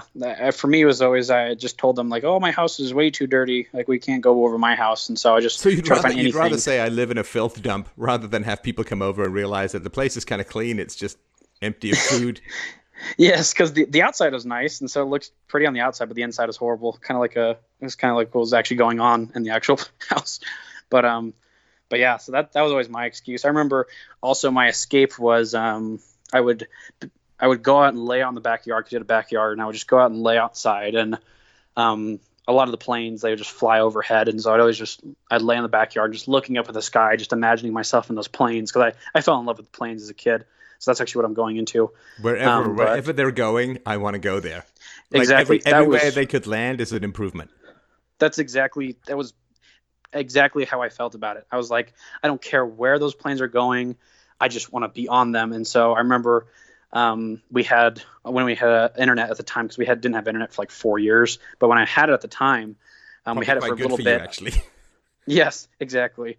I remember I'd go to there's a library, and there was like a flight tracker, and you could just like track the flights and see where they're all coming from. I was like, this is awesome. Like I can't imagine me on that one or this one. And wow, they're coming from Hawaii. They're coming from China. And I was just like, it's just those little things. It was like, I felt like an escape, and then I just go back inside and just feel depressed. But Yeah, my mom would go trying to find guys, right? This is back when you could, there was no like, what do you do on the internet now in terms of finding guys? But she used to take ads out in like crappy newspapers, and she'd go meet these guys. She'd leave me with a couple of bucks, like not enough, and some people gone for a week or two, and so I'd spend the money on food, and then I'd literally have like sometimes a week where I had no food and no money. And you got to be kind of creative. I mean, and I do remember, like, you hang out at friends' places, like, and you kind of had to be pushy, you know. There's a reason I ended up kind of wide-shouldered and pushy, because you kind of have to, like, your friends, like, you call them up to, hey, man, want to hang out? And he's like, no, we got to, oh, come on, man. It'll be fun. We'll do X, Y, and Z, right? And I'll, we'll do what you want to do, because it's like, I want to hang out, but I'm hungry. And you go that over. is so and you just, funny that you say that. You hang out and you can't say I'm hungry and I need to eat, right? You can't say that. Yeah. You've got some pride, right? But at the same time, you're hungry and you need to eat. I mean, I shouldn't laugh because it's a terrible situation, but you basically have to hope that they're like, you just kind of hang around and you just don't leave. And eventually, people are like, hey, you want to stay for dinner? And I'm like, I could do that. Holy crap. Yeah, that was like almost word for word how I felt in those situations. Was just when someone would offer me dinner, I was like, oh my goodness. I felt like just ecstatic. I felt like I was going to like a nice restaurant. Just didn't even matter what it was. It was a nice home cooked meal by a loving family of some kind. And so I felt like, this is awesome. This is great. It's just, yeah. And at the time, I remember like, too. Yeah, I snuck food. Honestly, I hate to say it, because they were generous people, but I was hungry, and I would like take a bowl. I would take a can of soup or something like on occasion, because I'm like, I don't know when I'm going to be back here for food, and I got no money.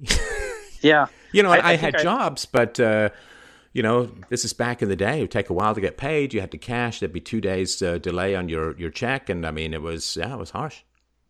For me, I felt too bad. I couldn't take the food. I would feel like I just felt too bad, and so I kind of like figure out a way to nicely ask them if I could take some. I'm like, yeah. Well, see, now parents, that's a clue. If there's a kid hanging around who's also asking for extra food, the larder may not be overly full where that kid is. Mm-hmm.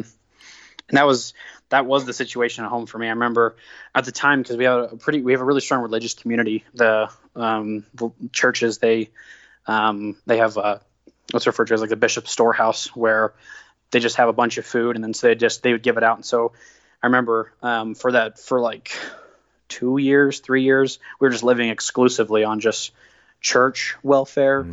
We never took like actual welfare from the government, but it was church goods. But it was very, very scarce, and because my dad felt, I think my dad, I've never asked him about it, but I don't think he felt comfortable asking for these welfare programs from the church. So doesn't help with the old status thing. Yeah, exactly. And that fits perfectly what you were saying earlier. So he would get one big batch of just a ton of stuff, and then months would go by, and we just kind of have to eat as much as that we could, until he eventually recovered and got a job. Recovered, I mean, like not like recovered from anything, but it just like recovered. No, but if he was married to your stepmom and she was getting $4,000 a month, that's fairly good coin, right? Yeah, that's where I hate to sort of compare poverty stories, but there weren't no $4,000 a month coming into my household. No, that situation occurred after they were gone. So after your stepmom was gone. Yes, so I would enjoy hanging out with my friends. We'd have great times, and then but didn't he pursue her for alimony? I'm sure he could have, since she made most of the money coming into the household. No, my dad's kind of a cuck. Like he just kind of bends over backwards and just does whatever the women want, and that's his attitude. Well, gives up. He basically, because you're addicted to status, you don't have any. You can't have any. You can have standards, or you can go for status, or you can have standards. You can't do both. Yeah.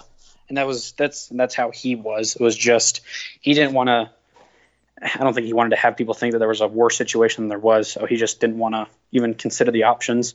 And so, I don't know if this happened to you, because you're still a young man and all that. But for me, because I went through a lot of times where I had to really pack on the calories to, where's the next meal coming from, right? Because it's like, it's fine. It's good to have a good meal one night. But, there's breakfast, lunch the next day. And so, I'm refilling water, by the way. Yeah, it's fine. So you kind of have to do this thing where you pack on the calories because you're not sure. So you're like a bear going into hibernation. You just pack on the old calories. And I had to really watch that when I got older and had enough to eat that I just had to really talk myself out of that habit. Like, I don't eat much during the day, but come nighttime, I have to really restrain myself from just eating more. Because that's funny. Just an old habit that I had from when I was hungry, that you pack. I mean, you're base mammalian stuff. You pack on the calories because who knows where the hell your next meal's coming from. That's so interesting because and I was just filling up water. I didn't want to think I was like peeing or something, but I was but that was exactly how I was, because after my dad got a job, I put on a lot of weight, and I didn't realize that until I looked back at pictures of myself, because it was like 7th grade at the time, or 8th grade, and my dad finally landed an architecture job where he was making like pretty decent money, like maybe like $60,000 a year, much more than basically nothing. So that was awesome. I was ecstatic.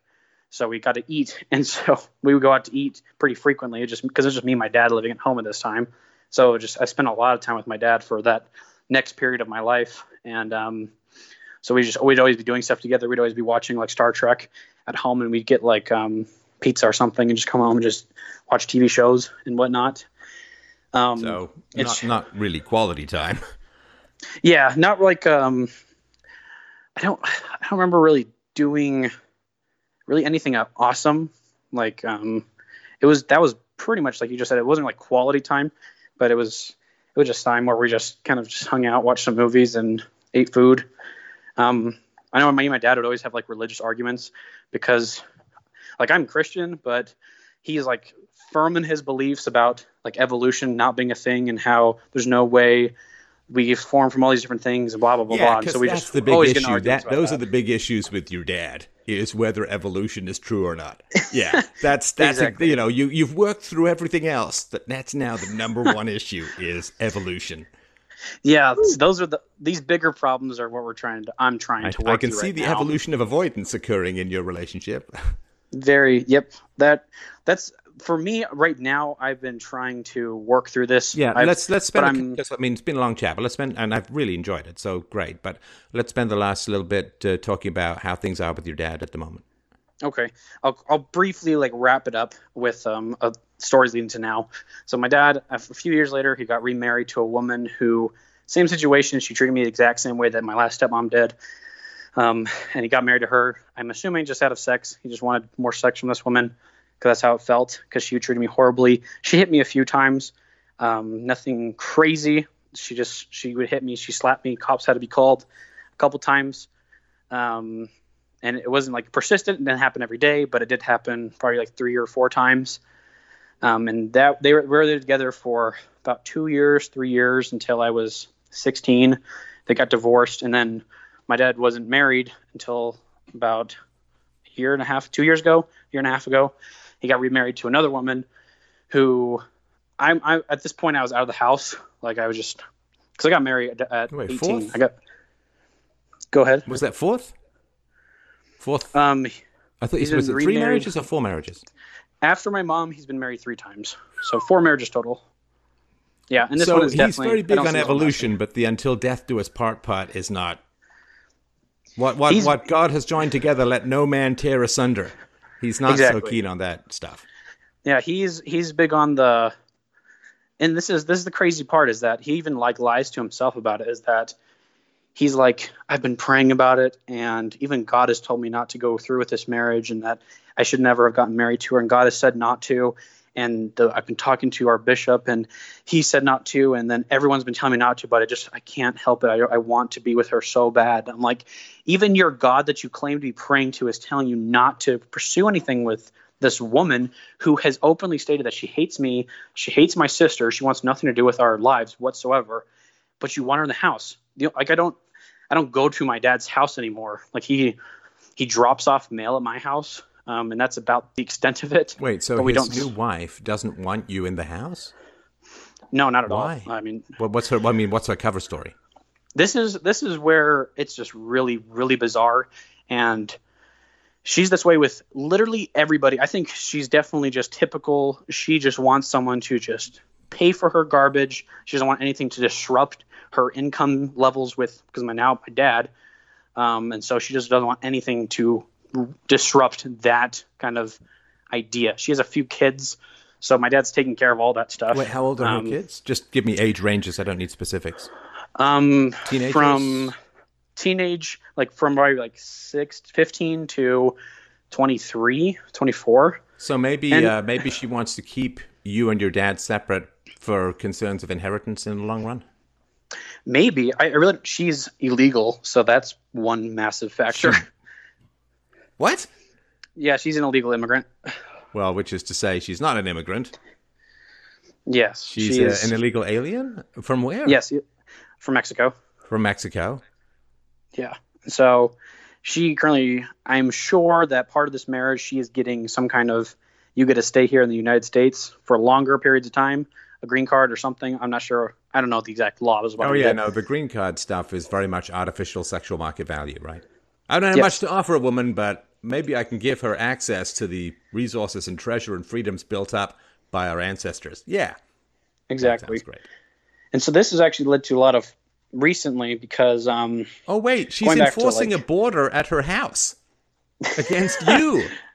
I didn't even well, think you see, that. This is my property, this is my space, this is my domain, and you can't come in, says the illegal alien. Oh my god, that is so and we've tried so hard to, like, me and my sisters, we've tried to be close with her.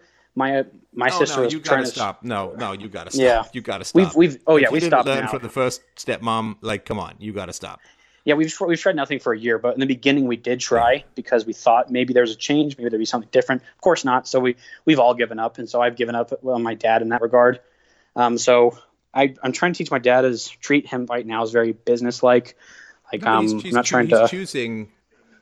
He's choosing the Mexican over his children. Yes. So what? There's no relationship. There's no real relationship. And when I try to talk to him about it, he quickly just like shuts off the conversation. He doesn't want to keep talking about it. It's just like, okay, yeah, thank you. So he's a sex addict, I would imagine. Then, yes. Right? Yes. Yeah. But again, his workaround is just to get married, and that's why he gets married so many times. Just stupid. Yeah.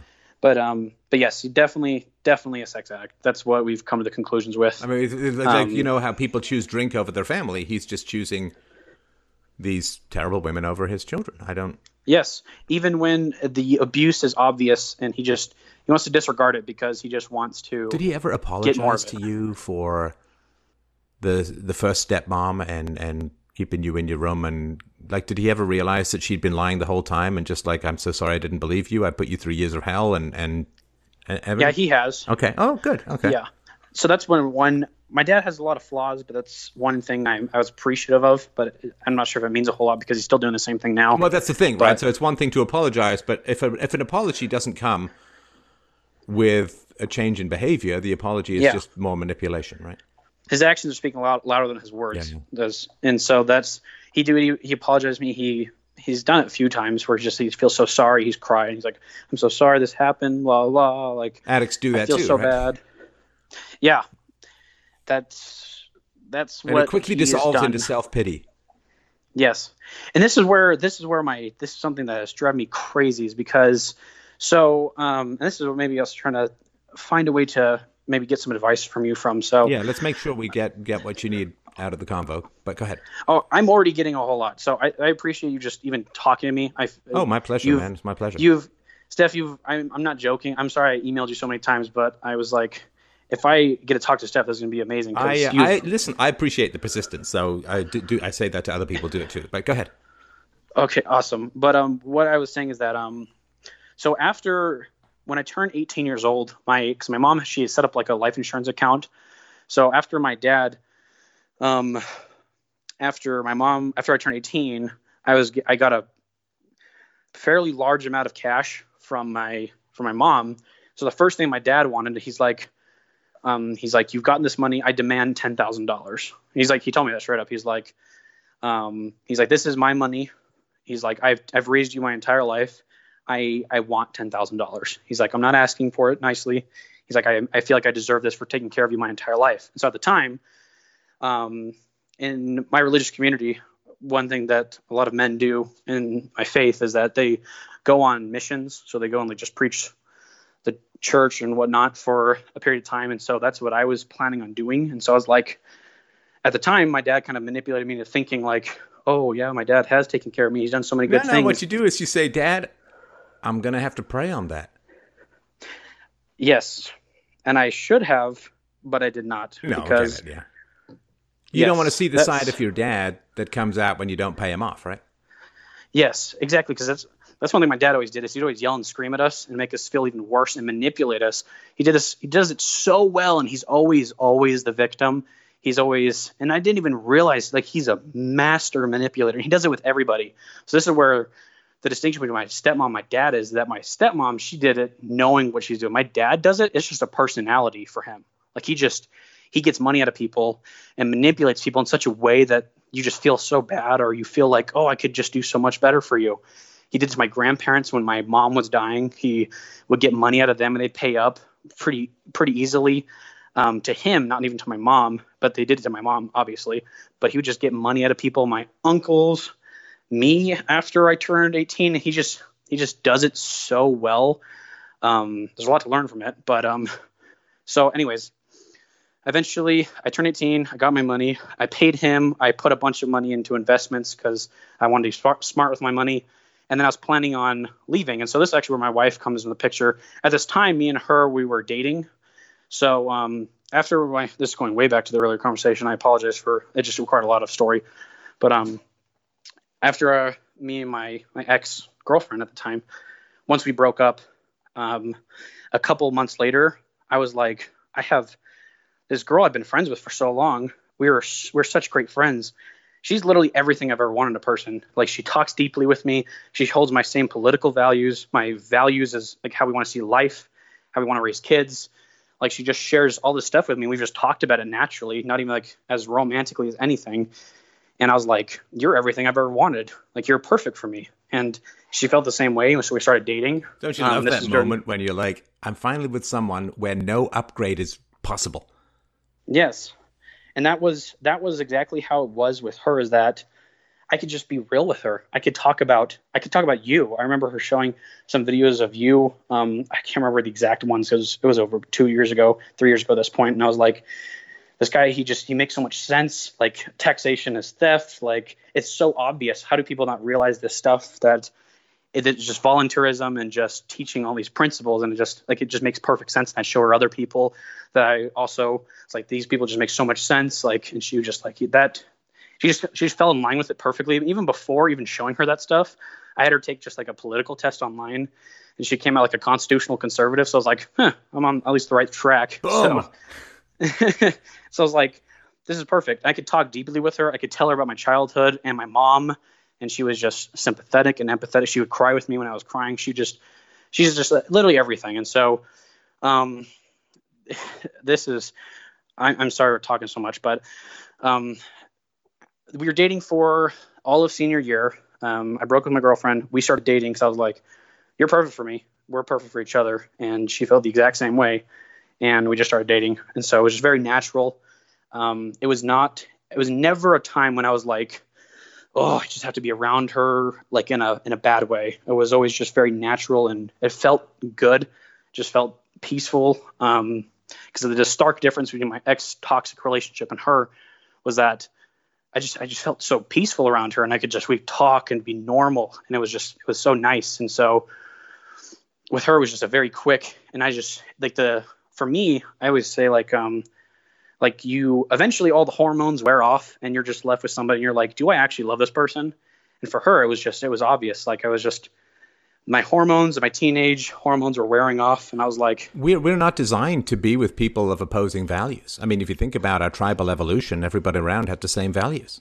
So our sexual attraction is always designed to be erected, so to speak, on top of the same values or very similar values. And exactly. That's so why this idea that like all this diversity stuff and like people now wildly different values, this is not how we evolved. And our sexual bonding mechanism is designed on the assumption that we share values. And so this is why I keep saying to people, the people are going to laugh and say, what do you mean you had to have an online political test? It's like, yes, because the online political test used to be, well, we're in the same village of 100 people and we all go to the same church and we all have the same values. That's how we evolved. Exactly. That's why when people are like, oh, I'm dating them and they really like Lord of the Rings and I like Lord of the Rings. I'm like, that's nice, but that's not going to drive you through the storm. Like when the storm hits your boat, you need something to really hold you and like batten down the hatches with you. And it's not going to be, well, we really like the same books. And no, you got to think, Play-Doh. So you know this from your mom, right? You got to think, how is this person going to be if I get really sick? Because you know what? One day you will. One day You'll get really sick, yea, verily, unto death, perhaps. And how's that person going to be? Are they going to be like, well, this is a hassle. This is boring. Yes. And so those shallow, we just like the same things. That's so dumb. And media has just lied to us and told us that that's what we need to strive for. And obviously that's why, definitely why divorce rates are so high, is that you look for shallow things and you just fall for sex. You fall for looks where it's the deep things. And my wife is cute and funny. It's like, yeah. Yeah. And my wife's drop dead gorgeous. So that's not a problem. But listen, those deeper things. I assume your dad was a good looking, may still be as a good looking guy too, right? Yeah, because the good looking stuff, like being good looking, can very, very easily lead you down that path of status and no principles. Yeah, exactly, and that's where my dad is, and we're going to come up on our 2-year anniversary here in only a couple of weeks, actually, on the just a couple weeks from now. So that's awesome, and it's because we got married the day after we graduated high school. We eloped. We got engaged during high school, and her parents lost their minds. They kicked her out of the house. They took all of her stuff away, took her phone away, took her car away. They threw all of her clothes out of the house and said, get out of here. And they just didn't want anything to do with her. And so we're like, I feel she should call in next, but all right, go on. Yeah. She wanted to say hi because she couldn't be here for it. But she wanted to say hi. She wants just tell Steph I said hi. Hi back. But yeah, so she was thrown out of the house. And so, we were just like, well, fuck you guys. We're going to do what we want. Like, we're not getting any help from anybody. You're obviously not willing to do anything with you. We were trying to be rational with you. We pulled them aside and we're like, so we want to get married in 4 months from now. We've been dating for over a year at this point. We're like, want to get married 4 months from now. This is the situation. And they just sat there quietly, listened to us. And then they just let it all out. Her dad was just yelling and screaming. Her mom's a master manipulator. She reminds me exactly like my stepmom, exactly to the T. It's crazy. They're divorced. So her parents are divorced. But her mom is just very, very manipulative. Her dad, me and him we have a great relationship now. So me and her dad are very fine now. I love him. We get along. We talk all the time. He's a great, great guy. He apologizes for all the stuff that he put us through in the very beginning. But he's always there and he's helping us. He's supporting us, supporting me. It means a lot to me because I consider him more of a dad than my own dad. He's a great guy. Just in the beginning, it was just blow up, yelling, screaming, get out of the house, throwing all the crap out of the house. We're on our own. So she had to live with her friends because we were still in high school. My dad didn't want her to move in just because we were still in high school. And so, but whatever. And so she just lived with one of her friends for the next few weeks. And then we're like, let's do this thing. Let's just get married right now. Like we have really nothing else holding us back. They wanted us to wait 2 years and have I'm sorry I hate to sort of interrupt you, but I do want to make sure we get to the things with your dad. And congratulations on your marriage. Sounds wonderful. And yes, congratulations on your anniversary. But let's make sure we get to your dad. Definitely. Okay. So we got married. Everything's great. And so right now, where things are with me and my father, I'm not sure what to do with him because me and my sisters and our family, we have sat him down. We've tried to talk him logically through it and even illogically through it, just trying to make emotional appeals. They're trying to make anything make sense for him of just, you're choosing these women consistently over your kids. This is happening, blah, blah, blah. And he just doesn't want to hear it. And I've tried to talk to him because I try to tell him Dad, you took that money from me at a time when I needed it most, and you had no regard. And I still bring it up to him, and he still feels like he deserved it, and he's the one. Which, whatever, maybe, I don't know. You're my dad to just take care of me. No, but you whatever. you can't charge your children for raising them. So this is such an obvious thing. Like you cannot. Yes. You cannot charge. Can you imagine asking your wife to pay you to marry her? This is even worse, infinitely worse. You can't charge your children for raising them. I mean, I don't know what to say.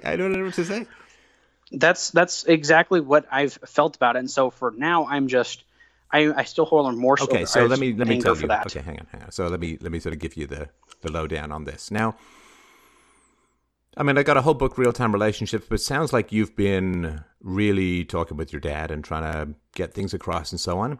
I will tell you the 4-letter word that you know with your wife. This is the 4-letter word that clarifies relationships. The word is lazy. In other words, stop working so freaking hard.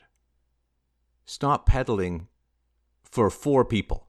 Stop doing all the work. Be lazy. See, I mean, you were raised to try and navigate these relationships. You were raised without people investing in protecting you. You were raised having to do all the work, having to figure things out. You were raised being a victim. Now, being a victim means that it's good. It gives you a great work ethic, which I bet you're a very hard worker in your career. I bet you're a very hard worker as a whole. So being raised with no support and being preyed upon and being exploited and being abused makes you a very hard worker. And that's great in some ways. I'm a very hard worker too. Oh my God, like I was just the other day, like, was it over 4,500 shows? Yeah, it's been some work, right? But the reality is, it's fine in your career to be a hard worker. Do not be a hard worker in your relationships. Because, there's this lie that people, relationships, there's so much work. It's like, they're really not. They're not supposed to be. Relationships are supposed to be where you fall to a comfortable place and get recharged. You can't have a second job called a relationship if you have a primary job called a career. You'll burn out. Now, it's very hard for people who have the workaholism that comes out of abuse. Because, when you're abused, you got to work like crazy just to be normal. And you have to backfill so much other crazy. Like, why am I so rational? Because I grew up facing the face-shredding gale of an incredibly intrusive woman's insanity. Like, my mother was not neglectful. Oh, God, I wish she had been compared to what she was. She was constantly cornering me and trying to vomit her craziness down my gullet. Like you see these egrets or these birds, like they cough up the food down in it was like that, except I was even more trapped than a bird in a nest, and my mother was vomiting her craziness into me, right? So she'd sit there and tell me all about her dating life and all about what this guy said, and then she would share entirely inappropriate details about her history, which I don't even want to get into now because I don't like doing a show when I hurl up in my mouth a little bit. But so I spent my entire life as a child fighting back against an insanity that was trying to infect me. And my mother has logorrhea, or, just compulsive talking, won't shut up. And I'd sit there cornered in my room while she'd just talk and talk and talk and talk. And all the stuff was nuts. And I was either going to get plowed under by that, or I was going to fight the hell back against it. And so people don't know what that kind of training does to someone, that involuntary training. It's like if you swim against the current your whole swimming career, then you're going to win the race. When you're swimming in a pool, you're just going to win the race. I mean, so my intellect and my rationality has been so sharpened by horrifying hyena claws of adversity for the first 15, 16 years of my life, and even then afterwards until I stopped seeing my mom completely. So I fight the irrationality of the world because I'm well trained for it. Like, I was born and bred for it, like Jackie Chan in the circus. Like, I'm just born and bred for that stuff. And that's why when people kind of come in and try and tangle with me, and it's like, it's cute, but you don't have the experience. You don't know. You haven't been trained literally since birth for this stuff. And so I work hard in the world, and I work hard to bring reason, evidence, and philosophy to the world. And I've thought to myself, is this a Simon the Boxer kind of thing? And it's like, no, if I am the strongest swimmer and someone's drowning out there, I got to go save them. I mean, that's like, you could say, well, I'm not going to do it to the point where I drown, right? But I mean, I can do it, and there's not a lot of other people stepping up. And so it's the way that I turn the evils of my childhood into the good of the world. And smart people, sensitive people understand that and get it. And the reason I'm saying all of this is that I couldn't do what I do if I also had to work really hard at my personal relationships. I don't. I don't work at my personal relationships. I don't work hard. It doesn't mean I don't have conversations with people if I think things are going astray or adrift, but we have reasonable conversations about stuff, and it's fine, right? So just be lazy. It's the hardest thing for you to do. It's the hardest thing for you to do because it's like saying to somebody walking through the African jungle when there are like panthers and crap about, just saying, don't be alert. Hey, it'd be great? It'd be great if you walked through that jungle with headphones on. And people are like, are you insane? Like, but you're not in the jungle anymore. You're in a relationship with your wife, which is great. So just be lazy. Be lazy. Stop working so hard in every aspect of your life. It's not good for you. It's going to burn you out. And you're going to have fewer resources available for the important good work that you need to do in the world. It could be personal in terms of being a good father, a good husband. It could be more societal. It could be whatever. So with regards to your dad, be lazy. See what he's bringing to the table. Because it's kind of like this. Did you ever play tennis? I've never played tennis. All right. So only a couple times, but when I was a kid, I played a lot of tennis, and my mom's was sometimes kind of manic, and we used to get up real early in the morning, like 5 o'clock in the morning, and we used to go and literally climb over the high netting or the high fences around the tennis court because we couldn't afford to pay for the tennis. So we'd get up real early and we'd go and play an hour and a half of tennis, and then I'd go to school. And it just struck me too that I was also into a lot of sports because I didn't want to go home, but that made my calorie requirements go up when I was hungry. Anyway, but same. So we used to. So occasionally, I've been waiting to play tennis, and I haven't played much tennis lately, but I played a lot in my youth. And what you do if you wanted to is you'd hit the ball kind of high, and you'd run to the other side and see if you could hit it back. So you see if you could keep a game going with yourself, right? You're basically playing both sides. You can do the same thing if you want with table tennis if you've got enough clearance overhead, right? So you hit the ball high, you run around the tennis court, you hit it back, and it's not super great, but it's kind of a fun way to kill time while you're waiting if someone's showing up late or if you've shown up early or something like that. Now, the reason I'm saying that is because you don't want that to be your relationship with someone where you're doing the work of two, right? So you can hit the ball over and see what comes back. It means you place a call or you have a conversation, you say, this is my issue, maybe a conversation about it, and then you see what the other person comes back with. Okay. So stop working both sides of the net. Hit the ball over and see if anything comes back. Be honest. Speak to people. But don't work both sides of it. That's the kind of workaholism that, it's not that way with your wife, right? You enjoy her company. You don't sit there and say, wow, I've really got to fix this, or there's always this problem or crisis or disaster or massive mismatch of values or whatever, right? It's like, that's not how it is with your wife, right? That's why you married her, right? Exactly. So in a way, your relationship with your wife is lazy. And it should be, because life is going to be hard enough that you shouldn't also be facing another end front battle at home with your wife. So with your dad, my deep suspicion, could be wrong, hope I'm wrong, but my deep suspicion is he really you don't show up for him emotionally at all. Doesn't care about you. Right? That's all the evidence that I've heard. Yeah. He didn't care about you enough to figure out what the hell you were doing on a computer at the age of 5. He didn't care about you enough to notice when you first got molested. Your parents' job is to notice. Right? It shouldn't wait until you're caught. Right? He didn't notice that you were being abused by your first stepmom. He didn't ask you whether you liked her enough for her to be the stepmom. He didn't ask you about the second or the third stepmom.